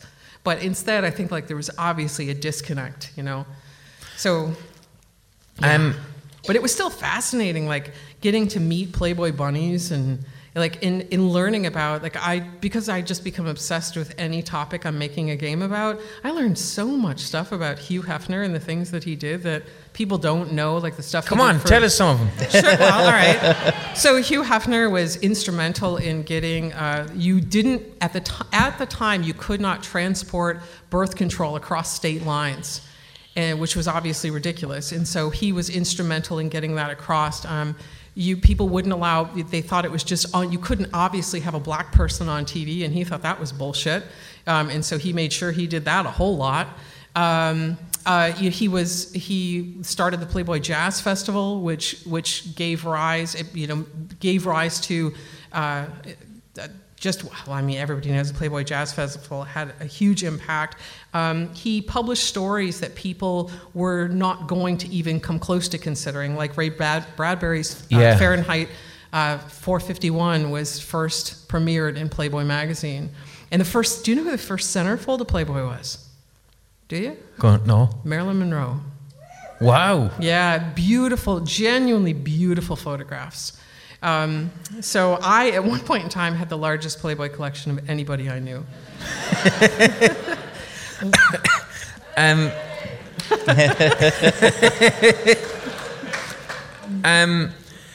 How do you think virtual reality is going to change games? Is it one of these things where it could be a gimmick, or is it genuinely the future? It's going to be the future for, I guess, a lot of different areas, you know, like medicine, doing remote operations for learning, like being able to teach people in VR. You can feel like you can actually touch something or feel like you're doing real interaction. And games are going to have to be developed for VR, you know, kind of differently than they are for consoles and PCs and mobile devices. So the industry hasn't gotten to that point yet where they've figured out the right way to design games that are, I guess, that make sense for that kind of interface. They keep on trying, you know, and there have been billions of dollars dumped into VR, but nothing has come out other than really great hardware. Nothing has come out game-wise that is like the killer app. There's not a Doom of VR yet. But when somebody makes it, then everybody's going to know that this is the way forward. Like, but there's cool stuff happening. Like in medicine, there's incredibly cool stuff happening. I've seen that, but I have a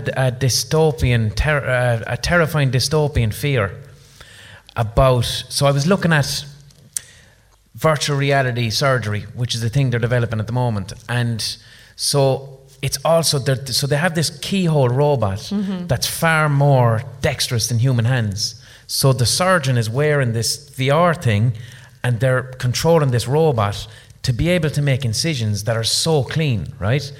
But I have this fear that in 50 years' time, what will happen is that someone in like the developing world, right, is going to be able to train perfectly as a surgeon, right? And they'll learn how to operate using the VR things. And then what'll happen is they'll develop this app in like Europe and America, where if you want surgery now, it's like you go to this clean surgery and there's no doctor, there's just this robot operating you, and then they're paying these people in the developing world fucking nothing to virtual reality operate on you, and it's like Airbnb for surgery.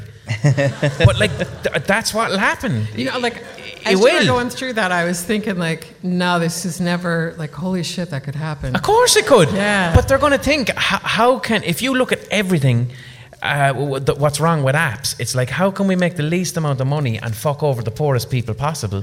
So you'll have these highly trained people earning absolutely nothing in a different part of the world, and our surgery is now way, way cheaper, which works in terms of, if you consider in private or public health insurance funding no longer going into it, and it's like, this is how we get our appendix taken out. Someone does it halfway across the world, but that person's not being paid, and it's just robots and drones. It's possible. It's 100%. And I'm just, the reason I'm predicting is I'm going, capitalism is really, really bad, and it usually prevails. I'll be thinking about that for a while. Yeah. It's totally possible. But do you know what you need to start doing? Taxing the fucking robots. Because here's the thing. No, but there's do you know Camille, that Thai restaurant in Ireland? Camille, do you have them in Galway? So well, there's one in Limerick, so fuck ye. But there's Camille, they have them in Limerick, and they have them in Cork, and they have them in Dublin. Don't know if they're coming to Galway yet. But it's just a Thai restaurant. But they're after tying up with an Irish drone company, and Camille, within the next year, are going to start delivering Thai food with drones, which is brilliant because you get your fucking, your Thai food out the back garden. But it's like they're obviously now replacing workers with robots. You need to tax the robot as if it's a person. The employer still has the incentive of it being cheaper, but tax the fucking robot, tax its labour, and then give us all universal basic income. Yeah, I go for that. But it makes sense, because we all grew up with this idea of, like the Jetsons, the robots are going to do everything and we'll all get to relax. It's not like the robots take everyone's fucking job and we just eat peanuts off trees.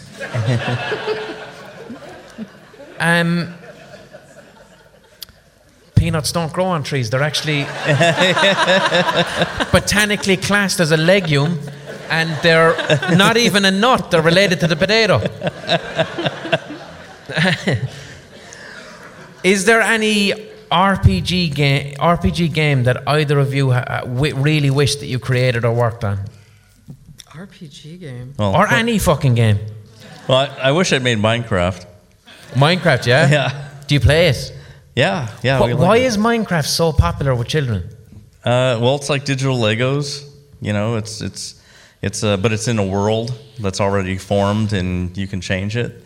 And there's adventure, going down into the dark caverns and attacking skeletons and zombies, and going into the Nether and trying to get to the Ender Dragon. And yeah, it's a really cool game. It's amazing. Who plays Minecraft? I haven't gotten around to it.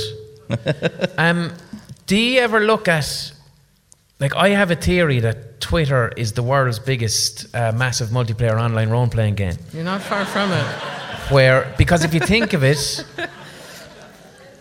people get really, like, if someone was to ask someone in real life about their Twitter account, it creates a very awkward moment where people feel ashamed.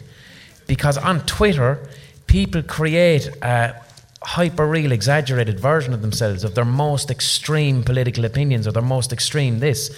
And I think it's actually just like fucking World of Warcraft for politics. It kind of, yeah. Like Twitter, there was a time when you signed up for an account that you would be recommended, like, do you like games? Yes, follow these people, and you'd select them. And I was one of those people that they recommended, so I got a ridiculous amount of followers. Yeah, you have loads of followers, yeah. And so that had a totally opposite effect on me. It means anytime, like, if I tweet something, it's just like I need to think about, like, what are the 75 ways this can go terribly wrong, and come back on me. So it does feel like, what is my role on Twitter? Are you making game choices?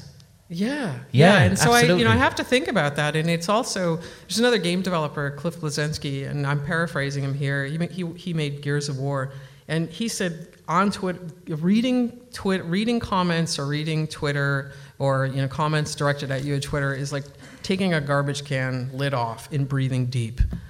Right? And it's sometimes that's really true. I mean, I love that I'm one tweet away from finding out the most weird fact in the world that somebody's going to know just because I asked about it. But then on the other hand, you are just, it's really like a digital front door that anybody can say anything that they want. Are you lads concerned at all about, what's the name of it? Someone fucking asked me. Do you know when you have an app and there's a never-ending amount of things you can buy? Microtransactions. Yeah. How do you feel about microtransactions in gaming? It's really fucking shit as well with some games. Like I got the new Tom Clancy game. What is it? Wildlands or Borderlands? Breakpoint. And it's like I'm not spending 30 quid on a gun that doesn't exist in real life. I didn't spend anything in that game. I love it. Neither do I, but like the temptation, and same with Grand Theft Auto Online, like using real money to advance yourself in a game, and I have to be so careful that I don't cross the threshold, because there's so much cool shit that I want. Yeah. A plane or a fucking flying bike, and I don't want to do if I want a flying bike in Grand Theft Auto, I'm talking 6 months of in-game work, or I could spend 50 quid. Yep. You know what I mean? Like, is that troubling? It troubles me. To me, I guess I see it from multiple sides. I see it as a parent, right? Like, can I have $10 for whatever? So, we get constantly pinged for that sort of stuff. And then I see it as a game developer, and this is the longer tail, and that people are interested in season 2 of something, and there's new content.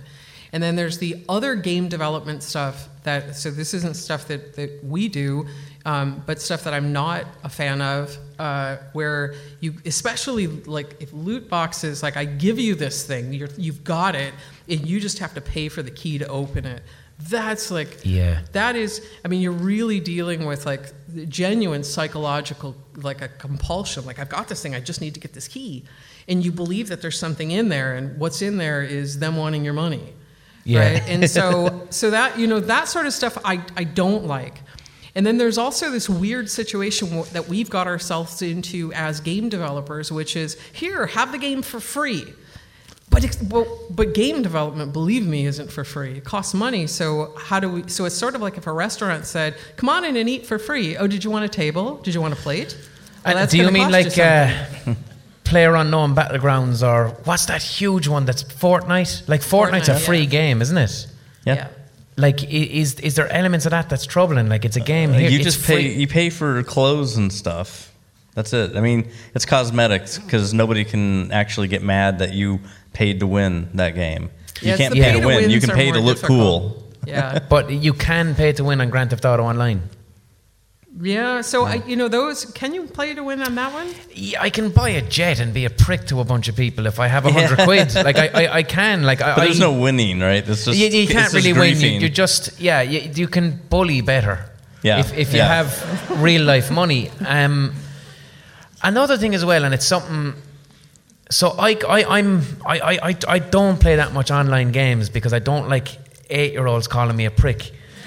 but mainly it's mainly just because I come from a tradition of, I just love single player, and I love immersing myself in a world, and I love treating it like it's a novel or something, and just it's a private space. Well, it changes, like how I find is it fundamentally changes how I think about creating that game as a designer. So if I want to make, we'll just say, I want to make this game, and I want you to enjoy this game, and your entire experience is contained in that. That's really controlled. Yeah. I feel I can do well. But when I have to leave all these doors open, or I'm going to give you this for free, but I need to somehow get $50 out of you, then it creates all kinds of weird design choices that are not so much about you enjoying the game, but me trying to make you spend money by putting weird pressure on you. So that type of game design isn't like we worked on Facebook games before, which was a fascinating time. Like, it was the only time in my history in the game industry where I was actually the main demographic, right? So 43-year-old women were the core demographic. Is that like Farmville and stuff like that? Yeah. And in fact, it was a great thing. Like, it was a great time because 500. Wait, that's probably. But is that not what caused Trump to be elected? Farmville caused Trump to be elected? I heard that. No, I'm serious, lads. Okay, so Facebook wanted these games so that they had better access to people's data, and apparently games like Farmville, there was a gangster video game, they allowed a lot of access to people's profiles, and it was this data that Cambridge Analytica purchased in order to influence people in the election. Oh, so it was Jesus, actually. I feel so guilty. But one thing, just to go back to, because it just popped into my head, online versus single player, and I have to ask myself all the time, why don't I like online games? And what I've found is that online games bring to me toxic emotions that I'm trying to fucking escape. When I go to a game, I want to feel freedom, I want to feel power, and I want to feel escape. But when I'm playing against other human beings, now I'm envious. Now I'm angry. Like, I'm never getting angry with what you call them, NPCs. Yeah. I'm not getting angry with a non-playable character.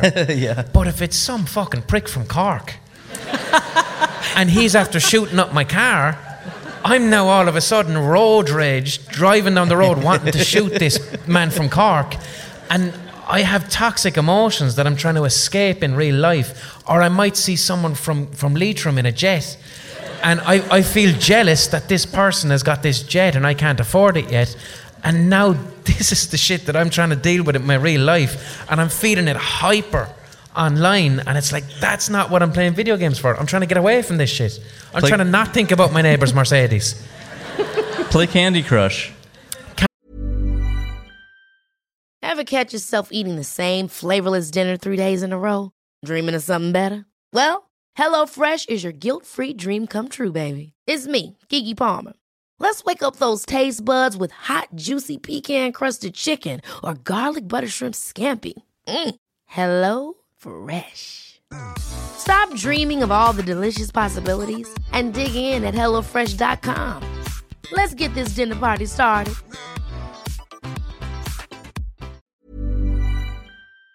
Candy Crush. But do you play against people in Candy Crush? You're just trying to level up. You're just trying to get to the next level. That's just fucking Tetris on a boner, though, isn't it? I mean, there's lots. But you're not killing anyone. There's lots of people who like to play games for exactly that reason. You know, they really. They only want to destroy other people. I mean, like, I don't know if that's good. I mean, the GAA is fundamentally one team playing against another. Just because there's electricity in a video game doesn't mean it's not a game. Actually, that's true. But the thing is, though, if to be a good sports person overcomes the toxicity and is able to do it professional. I don't know, maybe it's just me. I want to escape. When I play a single player game, I want to escape. And what breaks my heart about online stuff too is, in particular, what it did to Rockstar Games. Like, I fucking love Grand Theft Auto. I loved Grand Theft Auto 4, and I specifically loved the expansion packs they made. They had Battle of the Gay Tony and The Lost and the Damned, which is like, with Grand Theft Auto, they create this huge city, and then it's like, here's an opportunity to put other stories there.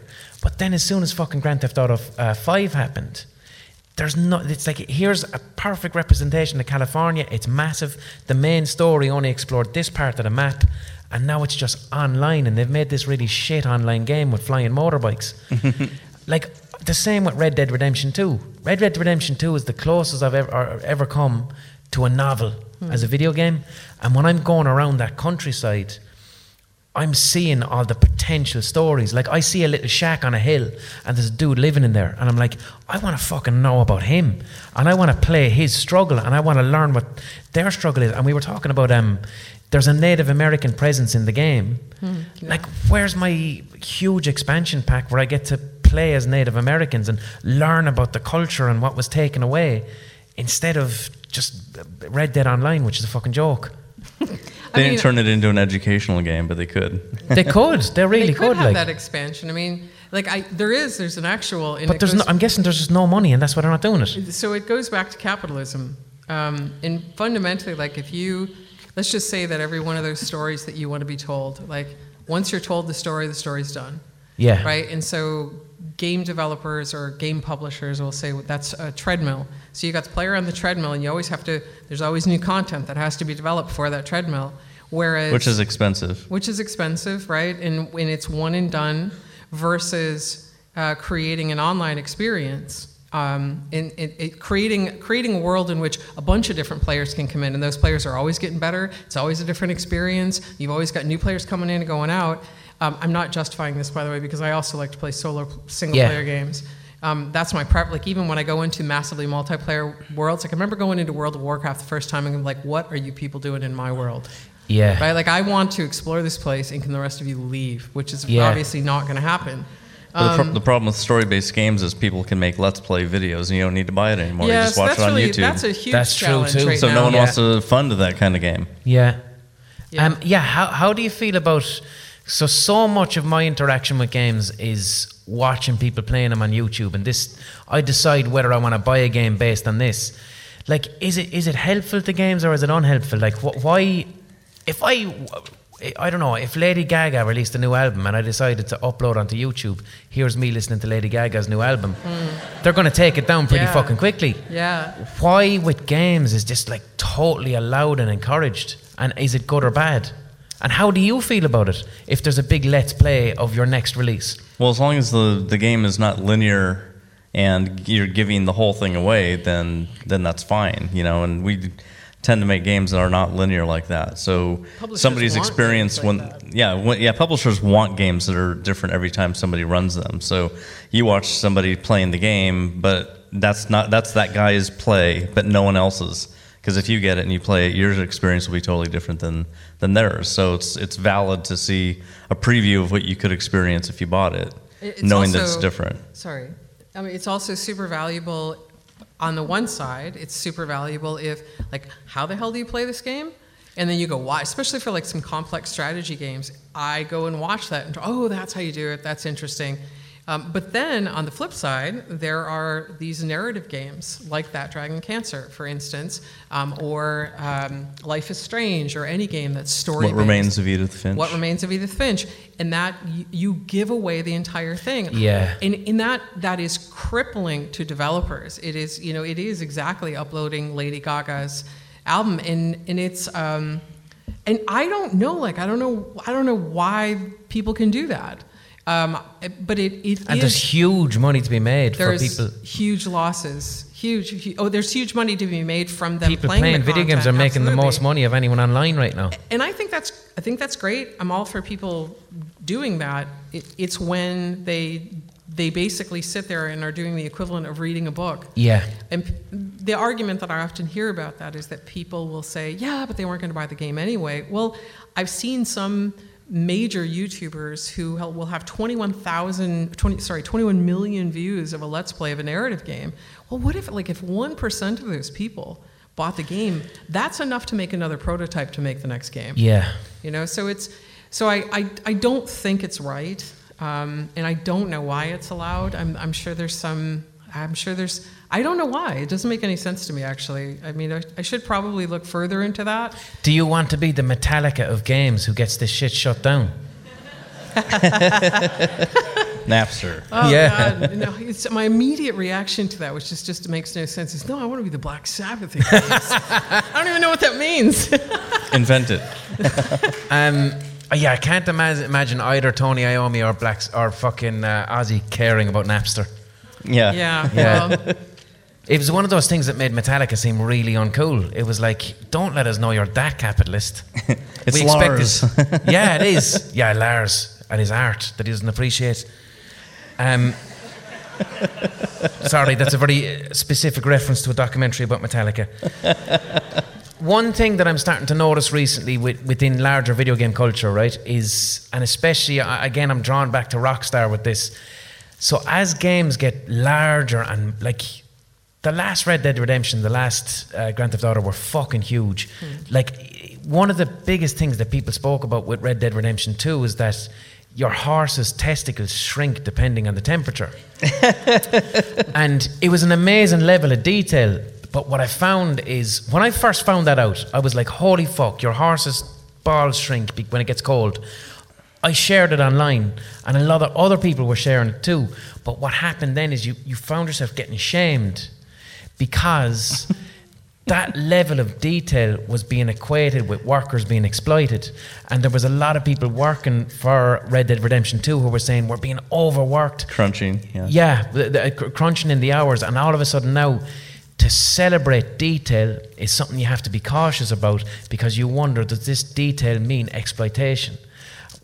What does the games industry need to do to stop this going on, especially with the big larger franchises, where developers are just going, this isn't fucking fun, and I don't feel valued, and I feel overworked? Yeah, it's a huge issue in the game industry, in part because we're trying to create something that's not been made before. Yeah. So, like if I show you, here's the game that I originally pitched, and here's what's going to be released. Those things are decently far apart from one another. But yet at this point in time, that's when I have to say how many people, how much time. Well, here's what we're going to do, every single milestone. And you can, there's, in some cases you are with a publisher. I would say we work with Paradox. They've been great. So as we've talked about, this would really make the game better. And what if we change this to this? And as you're trying to, you're exploring a space you've never explored before, and you're trying to make something as good as you can. Then there's other sides to that where you'll see like, well, that's tough. This is the amount of time we have. And so nobody goes into games because this is going to sound ridiculous, but nobody goes into games because they want to make money. It is absolutely a calling. Can people hit it really big in games? Absolutely. But if you're a programmer and if you work for a bank, you're going to make more money than you make in games. Mm-hmm. Because games is what people just really want to do. And nobody wants to program bank software, I guess. And so, so they pay higher to draw people there. So it's people are incredibly passionate about it. And so it's like, Jesus, if I just stay here a couple hours longer, I can get this to work. And that sort of, and then this built into this culture of I worked 18 hours. How much did you work? Yeah. And I can tell you now, man, I'm 53 and 18-hour days don't cut it with me. Mm-hmm. And it's not something like I want to see my kids grow up, and so I want to be there with them. I want to read books. I want to go on vacations, and so it's something that we work really hard at not to do.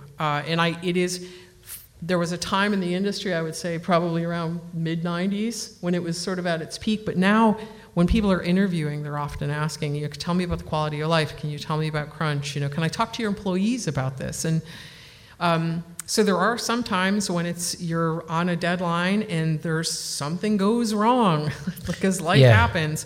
So you find yourself working longer hours than you would like to, but these sustained what we would call crunch periods, where it is months on end of everyday work.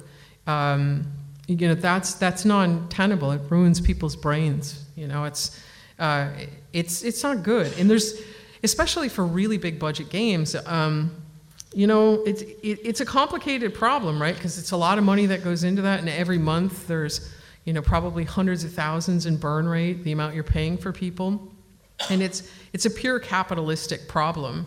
But sometimes people push the schedules to give people more time to do it. You can also, games don't have to be that big. You don't have to have all of this stuff in it. There's something that can be cut off and left till later. The movie doesn't have to be 8 hours long. It could be 2 hours long and then release another one. What industries do you think gaming can learn from to try and stop this? Well, I guess TV, make something into episodes. We're doing that already. We've been doing it for a really long time. It's just that when they make gigantic games like Red Dead Redemption or GTA or stuff like that, that's just really massive. If it's going to have an impact on the workforce that's negative, they need to make a call to cut. You basically have to you have to say the time that is spent on the game, that's finite. That's not going to get more, right? So what actually can get done within that amount of time and by a certain date is what's going to ship. So you have to predict the future. Things are going to go wrong, and just assume that things are going to go wrong by 20%, and that's where your game is going to end. And if people put in more time, then maybe they can add a few things to the game, but you have to basically just be realistic about this is what we can expect from everybody and nothing more. And they'll do a better job because they get sleep. Sleep does wonders. I'm going to open up questions now to the audience. Can we have the house lights up slightly? No, says one man over there.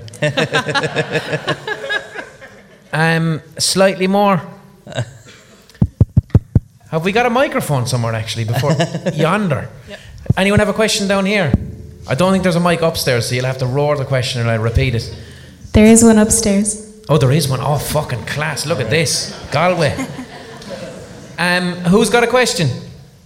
It can be about games, it can be about anything, it can be about otters. At the very, very back there. The Otters of Galway.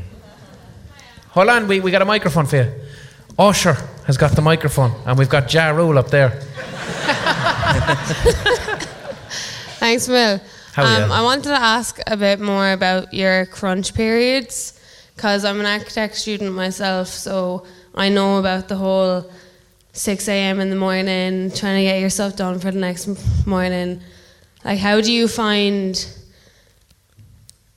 catching in with your sleep and getting to the next period and getting to your targeted points? And how do you kind of balance your working life and your social life and your mental health with that and your sleep and kind of fitting everything in together? Well, we try to go home at 6, something like that. Basically we have a producer who handles the schedule. And when people are they will never be on time. Her job is to deal with that time flux. And, people have issues, they might get sick, they might have someone in their family get sick, something might happen to them. That's going to happen. You have to just know that will happen. And the goal is to not overwork people just because now there's less work getting done. You just figure out what can we change in the game or cut in the game or delay releasing until after ship. And so or maybe somebody is going to get done earlier and you can shift some of the work over that person, they can get it done. So it's a whole lot of schedule juggling with these tasks and who can do them. Not just because you have 20 programmers doesn't mean any of those programmers can do a certain task. It's usually extremely specialized. Any task on a game, only a couple people can do that task, even if you have 20 people in that, in that discipline. But basically, it just comes down to knowing that quality of life is more important than trying to ship a game that has all of these features. Let's change the features until we have to cut a feature, or make it half of what it was, or whatever can get done. And those decisions are always made with the publisher who's paying for the game to get built. So you have to have a lot of meetings with the publisher and say, we have less time because these issues happen, so we have to change this to this, or we have to cut this. What do you guys think? And they might have some ideas. They might say, that's cool, but we haven't had our publisher ever tell us that we must get this thing done or else. I think it's interesting because I had a totally different, like whatever you said made me truly think about something that happened it was either yesterday or the day before. So I don't know where in my head, there's like a person who lives in my head, I swear, who says like, your time actually doesn't matter. It's how much, you have 24 hours, how much shit can you pack in there? And I think it has to do with growing up poor. It's like, there's an opportunity to make money, I better go get it, because what if I don't do that? And so I'm always constantly thinking of what I can do. And I was asked the other day if I would speak to this group of young coders, young female coders, and it was just sort of my soft spot, and it was on a weekend, and I said no, and man, I still feel guilty about it, but I have 2 young female coders at home. I have 4 kids at home. I work a lot. We're at home, and so sometimes a work conversation will break out. I play a lot of games for research. I really do. It really is research. But and we end up traveling a fair bit. We try to take our kids with us. But I just thought, here's this beautiful Saturday when I can get up and make pancakes with my kids. And so I've started to reprioritize my life. There's a wall around this. And nothing gets into this. That's it. If I'm not at a conference on the weekend, I'm at home with my kids, full stop. Do you ever stop conversations at the dinner table if something comes up from work? Do you ever have to park it? Even if it's something really fucking interesting, do you have to go, no, this is... We actually do, yeah. We actually, so, okay, we're not going to talk about work. It's too easy for work to seep in because we don't, we mostly have not had a separation because we are a game, so... So, it always happens. So we just basically had to just go, this is when we get home, we don't need to talk about work stuff unless there's a reason, there's a planned having to do a video conference at home or having to actually work on something, but most of the time we try and not do that. Yeah. So I try, I'm constantly trying to get better at it. But really making sure, if I don't, it's just if you don't eat enough or eat right, you will suffer for that. Likewise, if the boundaries in your own life aren't solid, I need this much sleep, I need to do these things, and I have a long history of not protecting my own boundaries in those regards, and so that's something I'm this year, in fact, sort of starting at the end of last year, I've just been.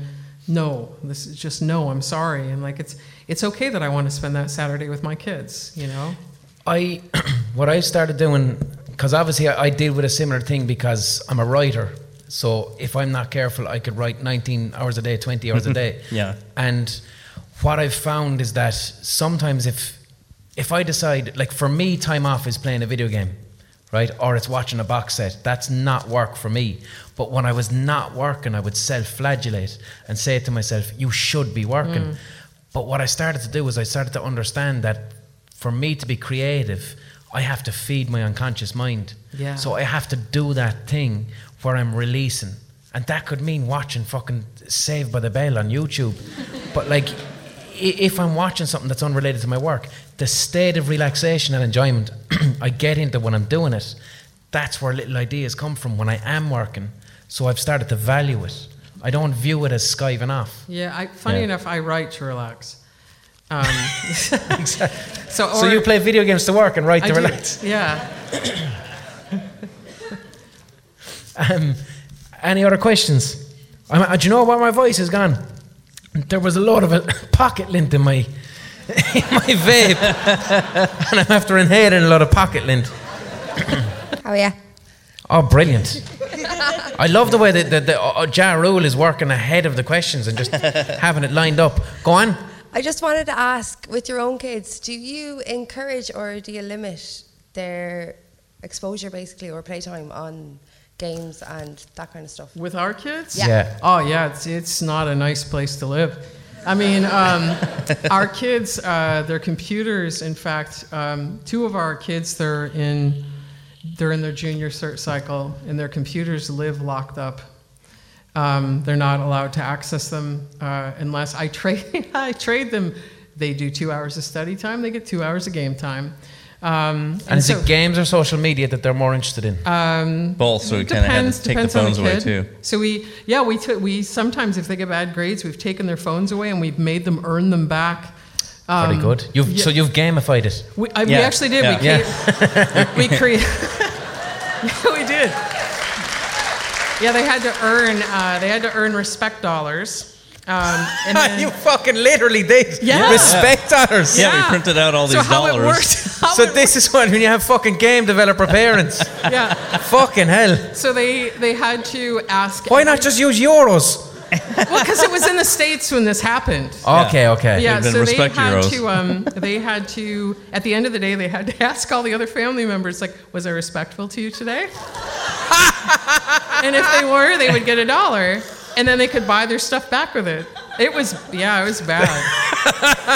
So we don't believe, we don't, the stuff I can't stop playing now. We know the answers to all of that stuff. So So in general, we try to play games with them. Like we're going to be doing some game marathon this weekend. But we try to get them interested in game development and the creation of games and playing board games. We limit their time, absolutely. One question, right? How do you feel about games like World of Warcraft, where if you're not playing it, shit happens offline? Like someone could rob your house in the game and you're on the couch. That can't happen in World of Warcraft. Can it not? Mm-hmm. Okay. I never played it and someone told me it could. Yeah, you can't. So do games exist like that where if you're not playing it, bad things happen? No, they're protected. No, that's not true. People would leave. No, like in Minecraft, you can go in and blow up somebody's place. Yeah, you can do that. While they're not there? Yeah. Well, if we're like in this, like let's just say that all three of us, we were in a shared realm and you're here on stage, somebody could be looting the hell out of your stuff right now. That's not good. Like, because I was playing Grand Theft Auto online and my nightclub become less popular because I went to Australia. But so what we do is like when we play with our kids, like we have all of our stuff buried somewhere. You have to bury your stuff in the ground.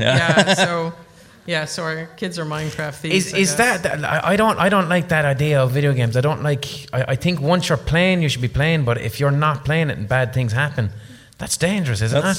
That's the design of the developer, and if you don't like it, don't play the game. Good answer. That's a good answer. It's 10:30 now, lads, and it's a Thursday, so I just want to say to Brenda and John, thank you so much. That was fucking... All right. Incredibly insightful, and I just want to say too, like, I'm sure you get a lot of fucking interview requests, so just thank you so much for coming here and chatting with me and sharing this with the audience. It's a real privilege, so thank you so much. And thank you to all of ye. It was a lovely room. You were all listening. God bless. It was very intimate. It was nice. Have a good night, lads.